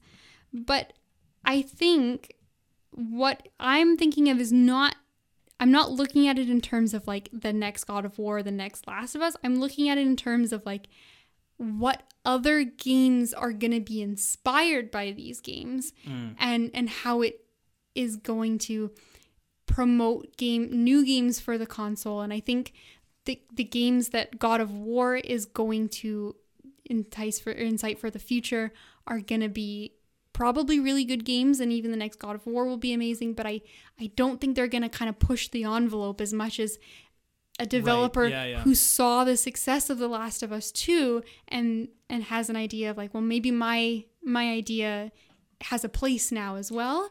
And I think it kind of opens up the doors a little bit more for new experiences that could have a place on PlayStation, whereas God of War is an extremely high quality, but is relatively safe. It is safe. And you know, the other thing about God of War, because I mean, I got to be fair and argue both sides here a little bit, is God of War is very much like a video game. Like, it tells a great story, but it's definitely like, you know, you collect health power-ups, you collect, you know, there's those video game tropes that kind of exist. You have experience and you do your skill trees. Armor and points, like, stuff like that. Like, The Last of Us, of course, has upgrades and stuff, but they're in terms of like Ellie upgrades her gun or whatever. Like, you could do that in real life. And one thing I think The Last of Us 2 is unmatched, not only in PlayStation, but like all of video games to this point, is like, I don't think there's ever been a game that's come out that can be like analyzed like a work of literature or like symbolism in a movie. Like you could do like a dissertation. I'm sure you could do that on a lot of games, but like specifically this game, like it almost transcends like what stories in games can be and melds itself with like the best work of other genres of media. Right. You know, and exactly. I think you've put into words exactly what the central like part of my argument is towards that game is I think it will, going forward, it will be more meaningful than because it's almost like it's put that new highest rung on the ladder that now, like, whether you liked the story or not, has to be matched in terms of quality to really be considered as like the next big game. Yes, exactly. Yes, I can see that argument. So, you know what? But then how do those arguments fit within the criteria of... We could go on forever about this. And I think that after this discussion, I would be willing to agree with you on The Last of Us 2. Okay. Simply because of that argument of like what it means to games in terms of like their validity in the realm of media. Exactly. Whereas God of War could be dismissed by a lot of people that think games are for children and you go for high scores in Pac-Man. The Last of Us 2, you can't dismiss its like, oh, you like God of War? Yeah, yeah, my son plays Fortnite. Yeah, exactly. Whereas The Last of Us 2 is like it is a titan in terms of of that. So, you know what? Let's say that Last of Us Part 2 is the winner for most important and best. I'm gonna re-listen to this episode after I play it, and I really hope that your argument is based on not playing it. I really hope my opinion stands because It will, I'm sure, but I'm sure it will. I have very high confidence, but I may have just I may look like a fool in the future. We'll see. We will see. In any case, guys, thank you for sticking with us for such a long episode of this show. We hope you really enjoyed it because I can tell you right now, we've had a lot of fun doing this conversation with the bracket. And like we said before, if you want to get in touch, send us an email at circlesandSquaresPod@gmail.com. You can also follow us on Twitter at C&S and as well, we started an Instagram page just the other day. So it's the same as the Twitter handle at CANDS Follow us on Instagram as well for the updates on the newest episodes coming out. And I think with that, Kate, we will say goodbye for another couple weeks and see everyone again for episode number 11. The intro and outro music for Circles and Squares was produced by friend of the show, Matthew Chan. Interlude music is from Scott Gratton of the Free Music Archive. Our channel art was created by @unreasonable on Twitter, and our brother Alex is the designer of the Circles and Squares logo. Thank you all for listening and supporting the show.